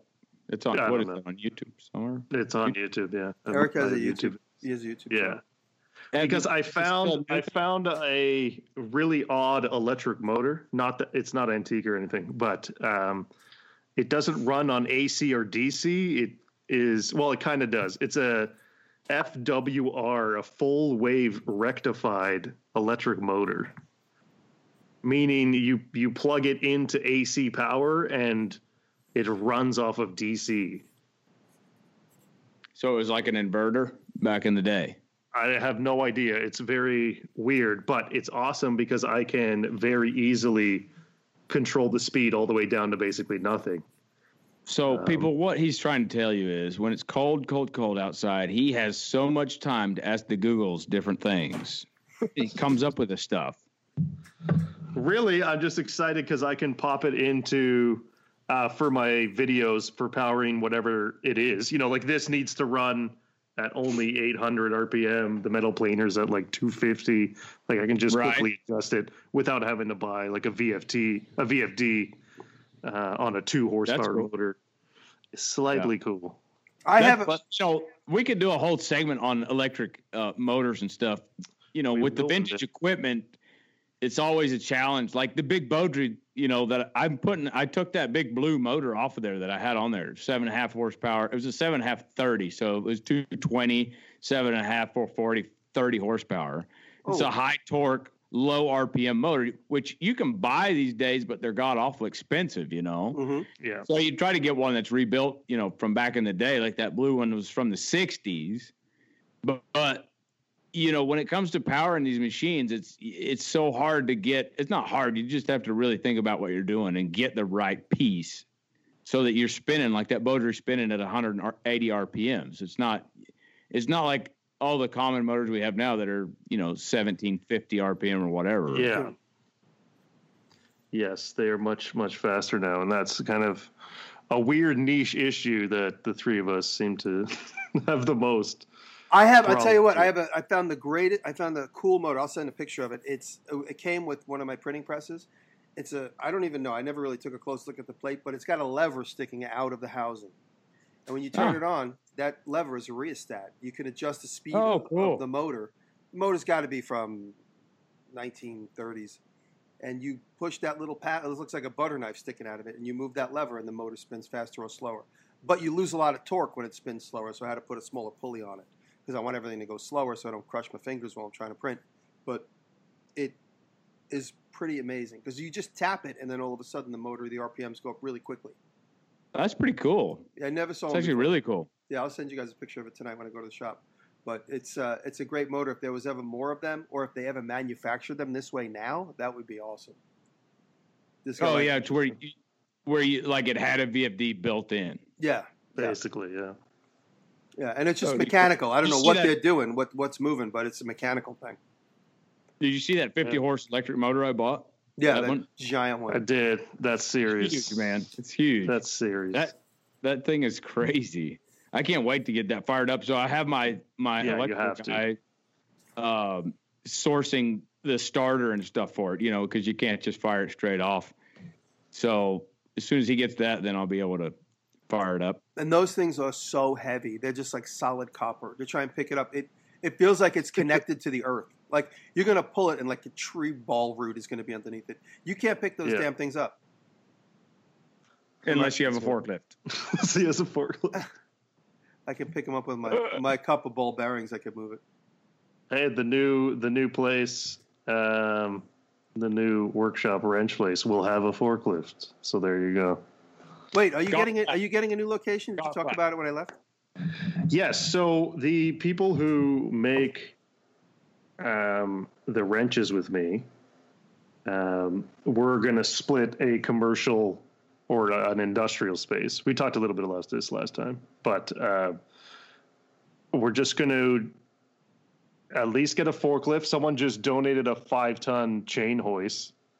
So we're going to build a gantry crane and probably going to start not only doing more wrench in other tools, but just buy and selling large machinery. And that's awesome. Okay. Because you can fix it up pretty quick. Eric. When you have the fancy machines to do it. Eric. No. Yes, sir. No. I hate having to tell you what to do, but why? Why are you bringing partners into the equation? It's not it's not really a partnership. It's more I don't have space. So who's paying for this workspace and all that? They can pay for the majority of it. I'll rent a little space out of it just for my wrenching needs, and it's fairly simple to just keep it that way. What you got to do is just set it up to where you can screw them, but they can't screw you. Yes, I understand the Texas way. Okay, good. He's in Canada where everybody's nice to each other. Don't forget. Yeah, no, I understand. Everybody's nice to each other here as long as they all own their own stuff. Yes, I understand the business side of it. Like they're always, I'm not doing anything without, full and crazy contracts. They all need to be, signed and blah, blah, blah. But it's more, I'm just excited to get things out of my workshop because I have I just built a new workshop and it's already full. Yeah, totally. It's not only full, but I can't do anything. My table saw has been covered in wrenches. I haven't done woodworking. I haven't made anything. It's driving me nuts. Join the club, dude. Join the club. Yeah. It doesn't matter if you had 20,000 square feet, you're going to fill it up. Oh, yeah, that's true. I just don't want you don't want the mess in your workspace. I don't want the wrenching because the wrenches take up way too much of my space, and I'd rather use it for restoring. You know what you need, it seems like, and maybe you have it some way or another. Every time I see an image of inside your shop, you have wrenches just piled everywhere. Yes. As opposed to when I do my ice picks, I have thousands of ice picks. I make these. I have this standardized box for my own manufacturing process. It's 14 by 9 by 3 inches deep, and now I use them for everything. So whenever I have like a pile of lumber that's like leftover parts for something else, 3/4 inch thick, I make these bins. Oh well, yeah, there you go. Those are enough to hold those wrenches? No, this will hold maybe 50, and it'll be 50 pounds because each wrench is a pound. So when I make these bins, and when these bins are full with ice picks, they weigh about 50, 60 pounds because it's all solid brass. But I have these bins, I use them for everything. Now I have probably about 50 of them. I need to make another 50 because when I have like a bunch of bits and screw gun tips, I pour them in there. So I have this sort of own shop system. And I can go and buy like the bread pans that are also good little, like the little vintage bread pans. You ever see them? They come in like 4 in a row. Those little compartments, those are great. Like cornbread pans. Yeah, those are great. And I always buy them when I see them at antique shops. But this is a one standardized size that's always, and I make them so they nest. They could pile them on top of one another. Which they had, which is annoying when I'm looking for one particular bin that I didn't mark. I got to move 50 bins that each weigh 50 pounds to find the one bin that has like the stamped ice picks because I do them in bins at a time. Are y'all familiar with those metal stack bins? You see them in my shop everywhere. Yeah. I literally have hundreds of them. Those are awesome because you can see into the open edge. front of them. Yeah. Yes. They're expensive. There's an antique shop near here that has like 10 of them, and they want like $400. I mean, what do you want? I've got hundreds and hundreds. I mean, how many do you want? I'm sending them up there. Seriously, I just give them to you. I don't care. I mean, they're that good. When you set up that pallet with the thing, give me like 10 or 15 of them. Or 20. Right, done. Give me an even 20. 20 now, 30 now. He'll call me later and be like, so could you send 100? I'll send you an ice pick and a donut from New York. Oh, yeah. There's a place in Ohio I can get them for cheap. The guy's got like 100,000 of them. Well, they're old factory bins. Up here, when you randomly see ones that have been like accidentally found in a barn, everyone thinks they're worth a ton of money. Oh, yeah, the Yupsters. In the Midwest, wherever there was giant factories, there's factories full of these things sitting there. It's like garbage to whoever owns that property. They just want them out. When I was younger, not far from my house, there was a Miss Baird's bread factory where they cooked the bread, And I don't know if y'all have Miss Baird's up there or not, but we have it here. It's a popular thing. Anyways, they closed the factory because of the SMU campus bought that facility. And I went and bought some of those bread tins you're talking about, and I made an A-frame deal where all the bread tins stair-step down. Yeah. And that's the most handy cart because you can fill it up with the most nuts and bolts and all that stuff, and, you'll never find what you need, but you'll have it anyways. Yeah, it's there. I actually have, those bread racks at the grocery store, like the blue plastic tray and the metal racks? Yes. Where they store like Wonder Bread? Yeah. Yeah, I have a stack of those, and it's actually been like I have a stack of those that are red, but I hate them because you can't see what's under the very next one. You got to take the top one off. No, you got to slide it. You just slide them out like drawers. Oh, you're talking about the ones that's got all the aluminum angle brackets. Oh, you have the whole rack and everything. Oh, yeah, that's handy dandy. Yeah. I just have the plastic trays. Yeah. You know what? I once there was a movie truck on the Lower East Side, and I looked in the back of the movie truck. It was like a utility truck that had everything you need that could go wrong on a set. And this guy had taken bed rails. The angle, it's like usually like 1.5 inch bed rails for like the modern beds that are like these. You see them in the garbage all the time, and welded up this thing where it takes the milk cartons, the typical milk carton box that we carry heavy steel stuff in. You got to steal them from the bakeries or the convenience stores. And he made it so each one of them slid into a perfect spot. And he was going through them, pulling them out. And then I saved a whole bunch of bed rails from the Lower East Side garbage to make one of those. And then I started going through grinding discs. Like to make one cut, I'd go through a 4-inch grinding disc. Because those bed rails are harder than the hardest steel you could imagine. Interesting. And I just put them all back out in the garbage. I'm going to go through 400 cutting discs. I didn't have a bandsaw at the time. That was that anti-squeak, no friction metal they used. It is hard as you can imagine. So if you are going to use a bed rail thing, you need good cutting equipment because you're just going to go through cutting discs. So I never did finish. Yeah, that's it. I didn't have one at the time. This is going back 12, 13 years when I first got that basement space and I was trying to do like legitimate like storage capability. Right. And I didn't have anything really. Anyway, we could spend that could be a good episode. Is how much time have you wasted in your life coming up with that great idea that never was so great? Oh, and I said at the time, I said, I'm just going to get angle iron one day. I'll buy 24-foot strips of angle iron and I'll make it out of that. And I never did make it.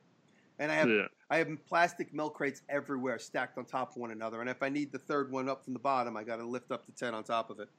Each filled with like motors and parts and levers and pulleys.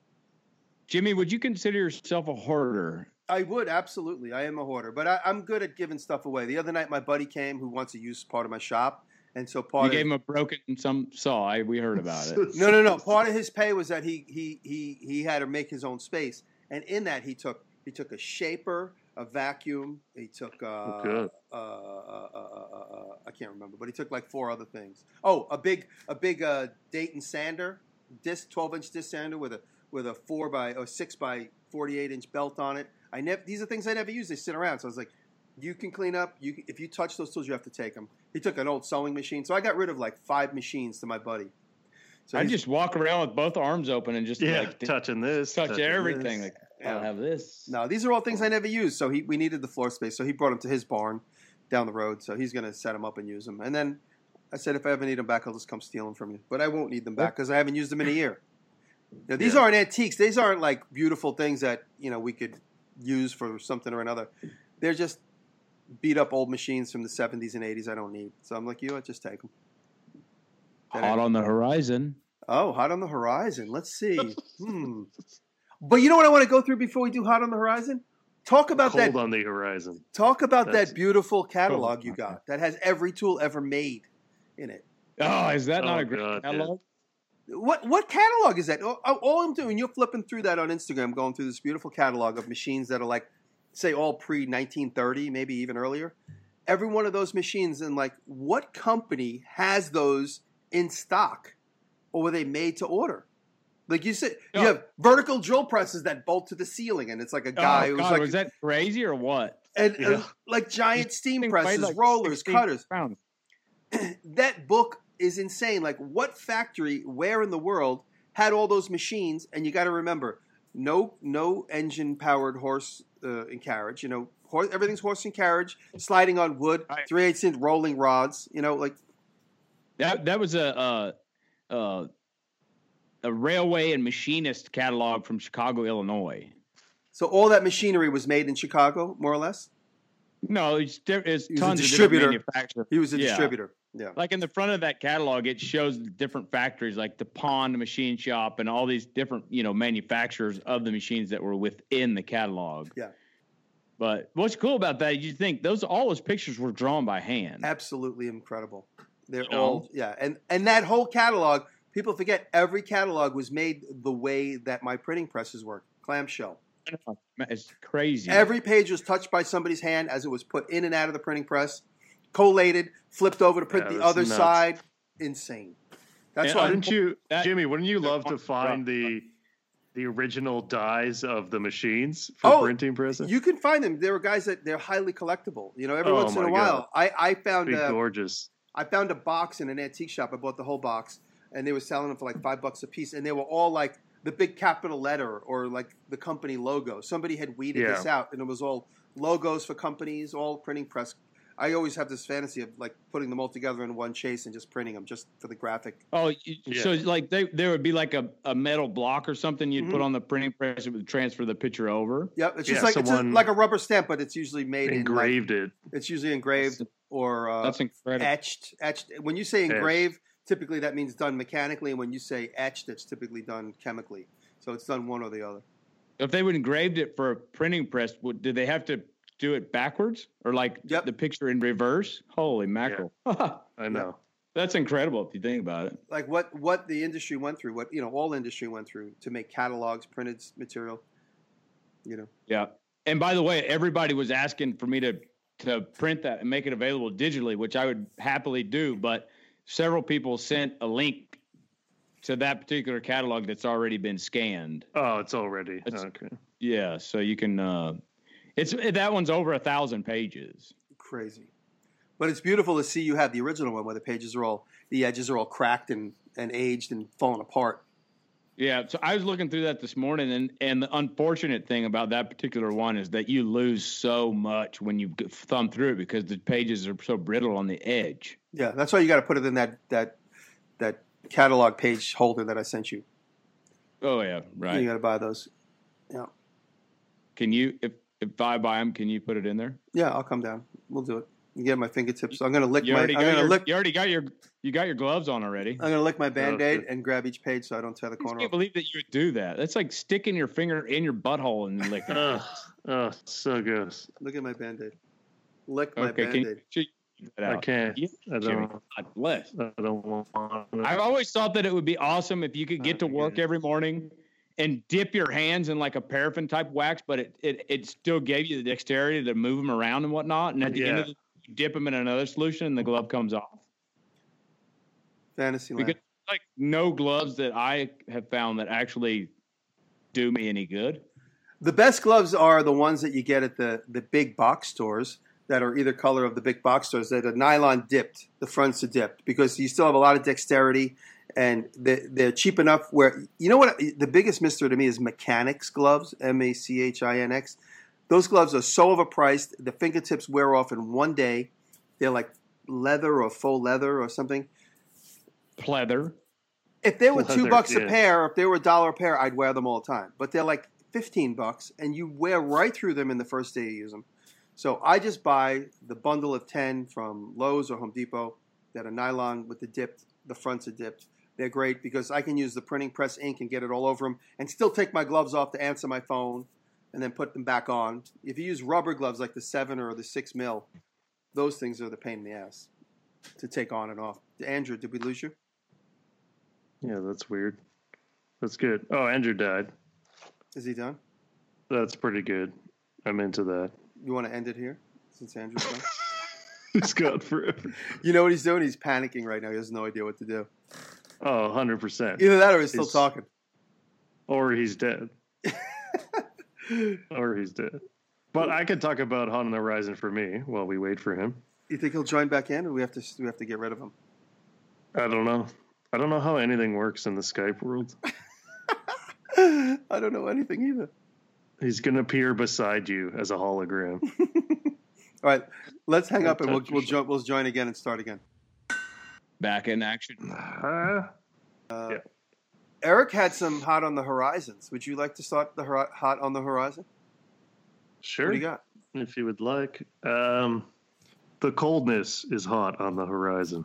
Oh, my God. It's so cold. Anyways, I spent some time this week at one of the oldest machining businesses in the city. They're having their 100-year anniversary this year, and they have a bunch of stuff, and I want to have it. So it was really neat going in there and seeing all the old machinery. They have, modern CNCs all the way down to like 1930s mills. But outside they had some nice stuff, and it looks like they have a K&T Model H vertical mill, a milling machine, and I really want it. It's just in a plywood box outside for the last 40 years. Oh my God. Really? Yeah, and it's fine. The paint is still on it. It's still covered in like greasy oil, so it's not actually rusty, which is fantastic. Yeah. No, I don't know what they did. But if I can get it for a decent price, I think it'd be a fun project to try to get up and running.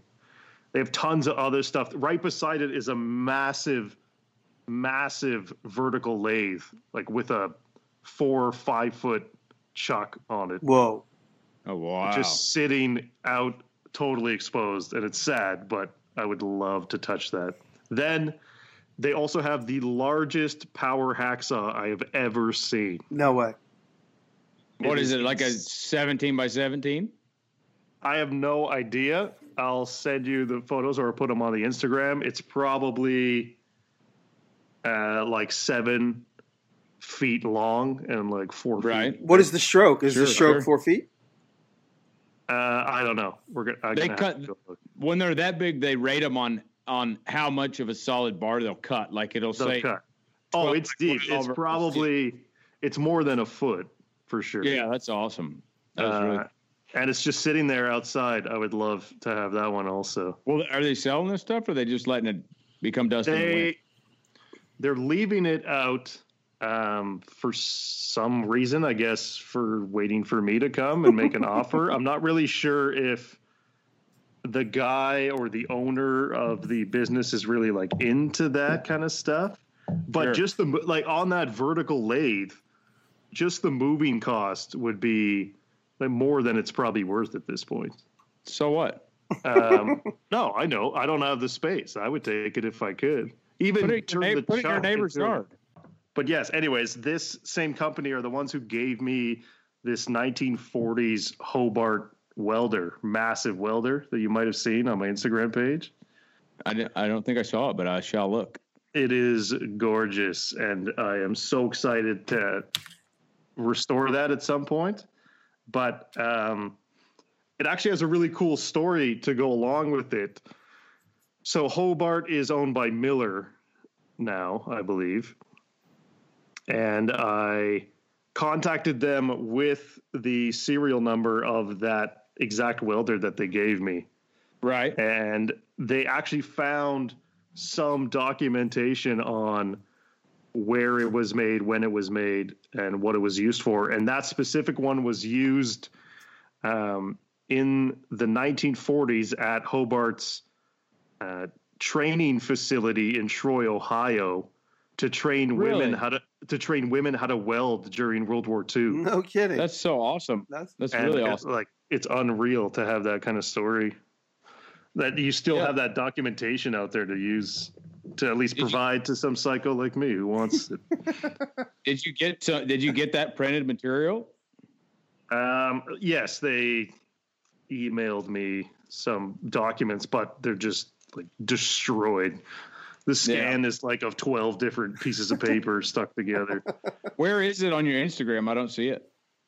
It's fairly. I see it from a long time ago, huh? Yeah, it's like a year or more ago. Yeah, wow, that's crazy. It's sweet. It's like an old robot. It's really cool. Yeah, and it was really fun getting that off the trailer. I just didn't pay attention, and it just rolled like full speed, tumbled forward. Oh no, like a safe up the steps. Yeah, except I just let it go, and it just did what it's going to do. I like your really descriptive description here. Thanks to so-and-so for giving me this old welder. This will be a big project for sure. Yes. No year, no date, no nothing. My concern is any internal, like if there's a capacitor or something inside and I touch it and die. That's my only concern. Yeah, don't touch it. Because it's like a 3-phase, 300 amp welder or something. I have no idea. Anyways, and they also had at that same place when I sent that photo of all that Babbitt. Oh yeah. So they still pour tons of Babbitt at that place, and I just want all of that Babbitt that they have. It's not fair. Oh, they look like the bullion. What do they call the bars? Is it bullion? Ignatz. Bullion bars. Bullion. That's for soup. Bullion. What is it? A bullion? Ignatz. Ingots. Ignatz. You can go down to the pizza parlor and get you an Ignatz, or go down garlic Ignatz. Ignatz. So Eric sent over a picture, and it was like a giant stack of ingots, all silver, not gold, but that would be for Babbitt. You pour it into like a Babbitt fitting. And all organized by like tin and lead-based Babbitt. Like they got it all Ignatz organized there. And I was impressed. It's really cool. I wish I could steal some of that, but that's illegal. No. I have a machinist that gives me all of his Babbitt, shavings from when he, trims stuff. Oh, and you can just melt it back down. Totally, yeah. Yeah. There's always a lot more dross in it that has to be removed, but I mean, yes, because Babbitt's like $10 million. It is so expensive. Like one power hammer, it costs you a fortune to pour the Babbitt. Yeah, it's too much. Andrew, what do you have hot on the horizon? Anything good besides this 40-ton steam motor that you have to move? Yeah, so I should be doing so. It's kind of unfortunate. The guy that I bought that from is not really healthy, and after I was there the other day, he was outside for too long, and his doctor is making him stay inside for the next 7 days. So, and he's got skin cancer on his face and stuff. Mm-hmm. Oh, shit. Anyway, so wear that sunscreen, folks. I'll respectfully hold off for the next 7 days going to get it, but I've got everybody in place and all the stuff in place, to go get it once we get the green light. So, I'm going to be doing that. Did you? I've got a. Did you, by the way, get that hit-miss engine from him too? Which one? No, you sent a picture of a big red hit-miss engine. It looks like it's about 4 feet high. No, I didn't buy that from him. No, I did buy some hit-miss engines recently last week, but I didn't buy any from him. His are like the cheapest one he had there was like $30,000. Whoa. Oh man! So I didn't buy it. That's insane. What did he do? Like, I don't understand how you afford that as a collector. He's a real estate developer.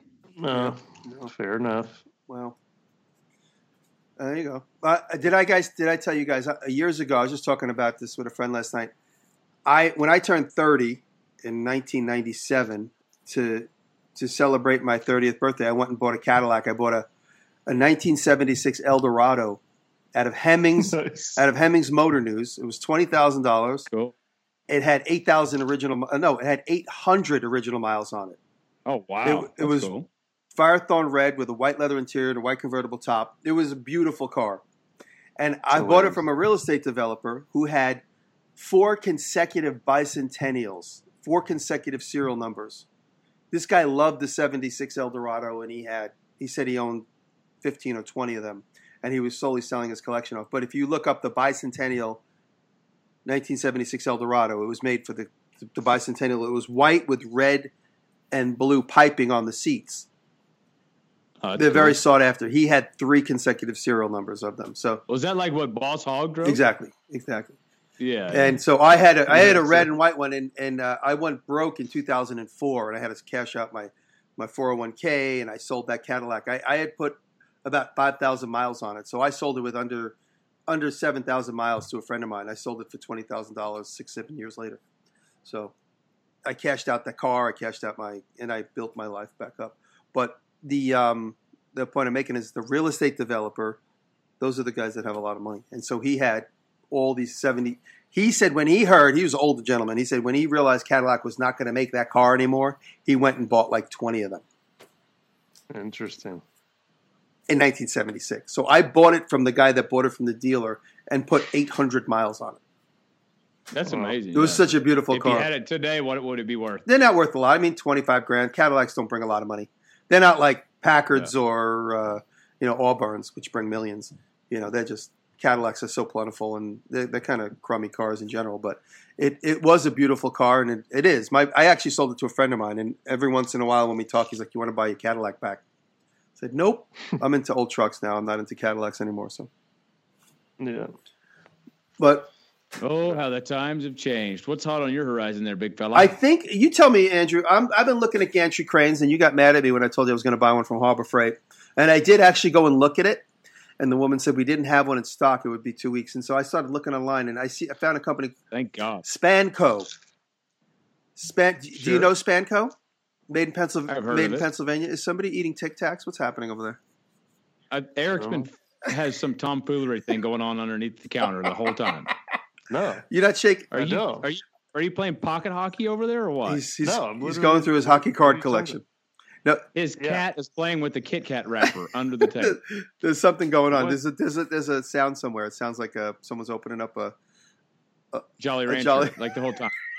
Really? That's exactly what it Totally. sounds like.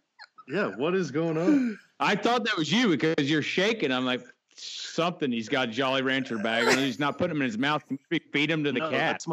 that's my Parkinson's.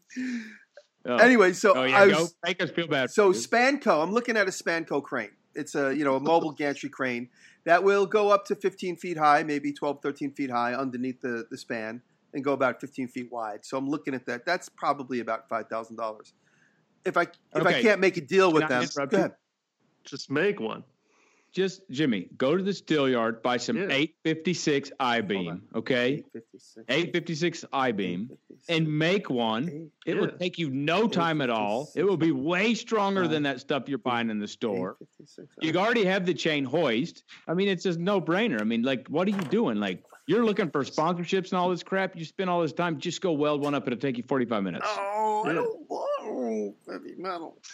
Just, Gonna get wheel. Yeah, all you gotta have is it's so simple. It's just a few I-beams welded together. Here we go. Next. Gotta get wheel. Yeah, but he's gotta wheel. erect I gotta it. find wheels and He's got to buy a gantry crane just to make sure. I think the problem is he's worried that his gloves won't fit over all his Band-Aids.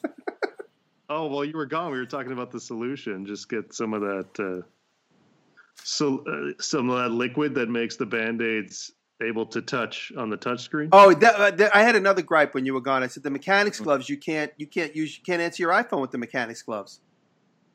Oh, I thought they taped a little thing on the front that makes your fingers look real cute, so that you could. I haven't used them in a while, so maybe they do now. But you can with those regular dip gloves that you get from Home Depot and Lowe's. You can answer your phone with them. You cannot answer your phone with the $25 mechanics gloves or the $15 pair of mechanics gloves. What has the world come So, to? another anti-mechanics ad. I guess they won't be a sponsor. Y2K. All right. Yeah. Have we talked long enough? I got things to do. Sure. The last Joe Rogan podcast was 2.5 hours long. 2.5 hours. Yeah, we're there. We're just about there. Was that the one with Richard Rawlings? Oh, that was good. Do you know Richard Rawlings? That was a good one. I don't know Richard Rawlings. He seems like somebody you'd I know. know we live in the same town, but he's a little too fast for me. You got to get to know that guy. He seems like a lot of fun. I don't. It's not how I roll. He seems like the kind of guy that will get punched in the face, but he seems like a fun dude. Joe Rogan opens up with, "You'll see in the first 2 hours we didn't really click, but they did though. I think they were pretty good. But the drunker they got, the more fun they had. But yeah, but I think Richard Rawlings is probably a great guy, but he probably moves a little fast for me. A funny thing about Rich Rawlings, if you ever look online, it is the most cringeworthy piece of video you'll ever watch. Is Richard Rawlings standing next to Jesse James on stage in Vegas. And they had like a little, like a tough talk thing before they were together on. It was some like competition. Who's going to build the best motorcycle? It was between the American Chopper guys, Richard Rawlings' crew, and Jesse James. And Jesse James said, "You want a tough talk? You want a tough talk about my family? You wouldn't be here if it wasn't for me. And if you want to keep tough talking, I'll take you out." And he wasn't kidding. He wasn't doing TV tough talk. He was doing real like motorcycle gang tough talk.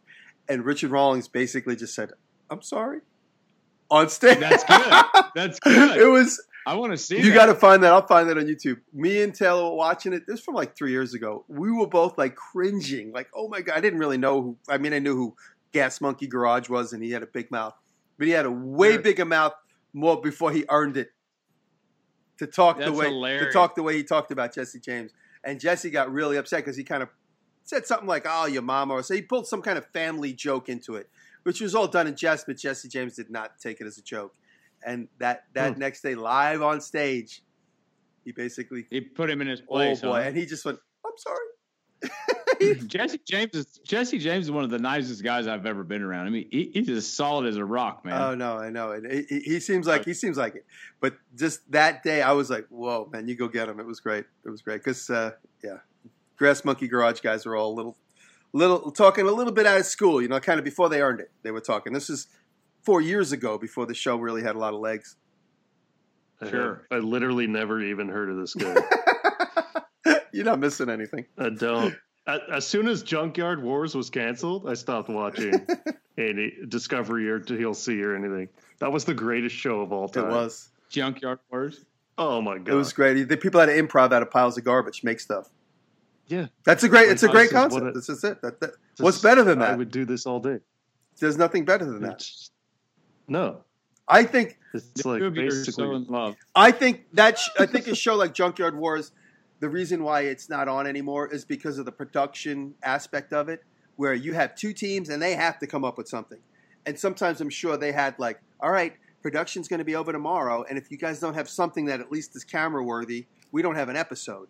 And you're leaving it in the hand. Yeah, so garbage gets made. Yeah, and then they're like, we don't have a good episode. So that I think is probably. Plus, it's not 90 Day Fiance on TLC. So when Jesse James, that's why it's not on anymore. When Jesse James had Monster Garage, he would enlist like 10 guys that he knew could deliver. Without so they always had a good camera worthy solution. When you do Junkyard Wars, you'd be like, oh, the crew from so and so college in Saskatoon, and then they're like. 4 guys like tripping over. They've never been outside. we bent a piece of angle iron. Yeah, cool. Yeah, made a boomerang out of steel. Yeah, I miss it though. I do. But anyways, at least I know now what to get you for Christmas. Could be like the box set of Junkyard Wars DVDs. Totally. All right. I'll be more like on a beta or something. Now I have to go and make my own crane. You called me out. I want it on Laserdisc. Jimmy, I've got one here. You can have. You just come get it. He just bitch slapped me into making my own crane. Yeah, it's like a frame. You could do. I know, but it's so beautiful in aluminum from Spanco. It's like all made in aluminum. No. Aluminum. No. Oh my God, Jimmy, aluminum. I'm gonna buy one from Northern. It's the same thing as Prince's head gasket or whatever you call it. Harbor Freight. Northern Princess Ada? Yeah. I don't know. I don't want to go in those places. I don't like the smell of those places. Oh, my God. It's the worst. All right. Next. You guys complete me. There's no way that anybody else could complete me in the way that you do. The two of Oh, you. that's wonderful. Well, thank That's you. wonderful. Thank you. All right, so did we say anything nasty that I could edit out? Can I just post this as is? Just post I it. have no idea. We You got to edit out the errors. Yeah. I'll leave him in. I'm too lazy. I got so much shit to do. told you. I knew he would. I knew. No, I'll go through it. I got to connect that. No, you won't. Just do it. If it's not posted in the next 7 minutes, you're probably dead. Yo, do you click the reduce background noise button Where? Who, me? in iMovie? I have a lot of background noise in my house. there's no quiet place in my house. No, but I mean, do you press it in the iMovie edit? No. I do. You should. I do. I know should. our videos have a lot of background noise. I'm sorry I exist. Yeah, it's because the gain is up high. Yeah. I do my best. This week I'm using a different microphone. You guys both always sound perfect.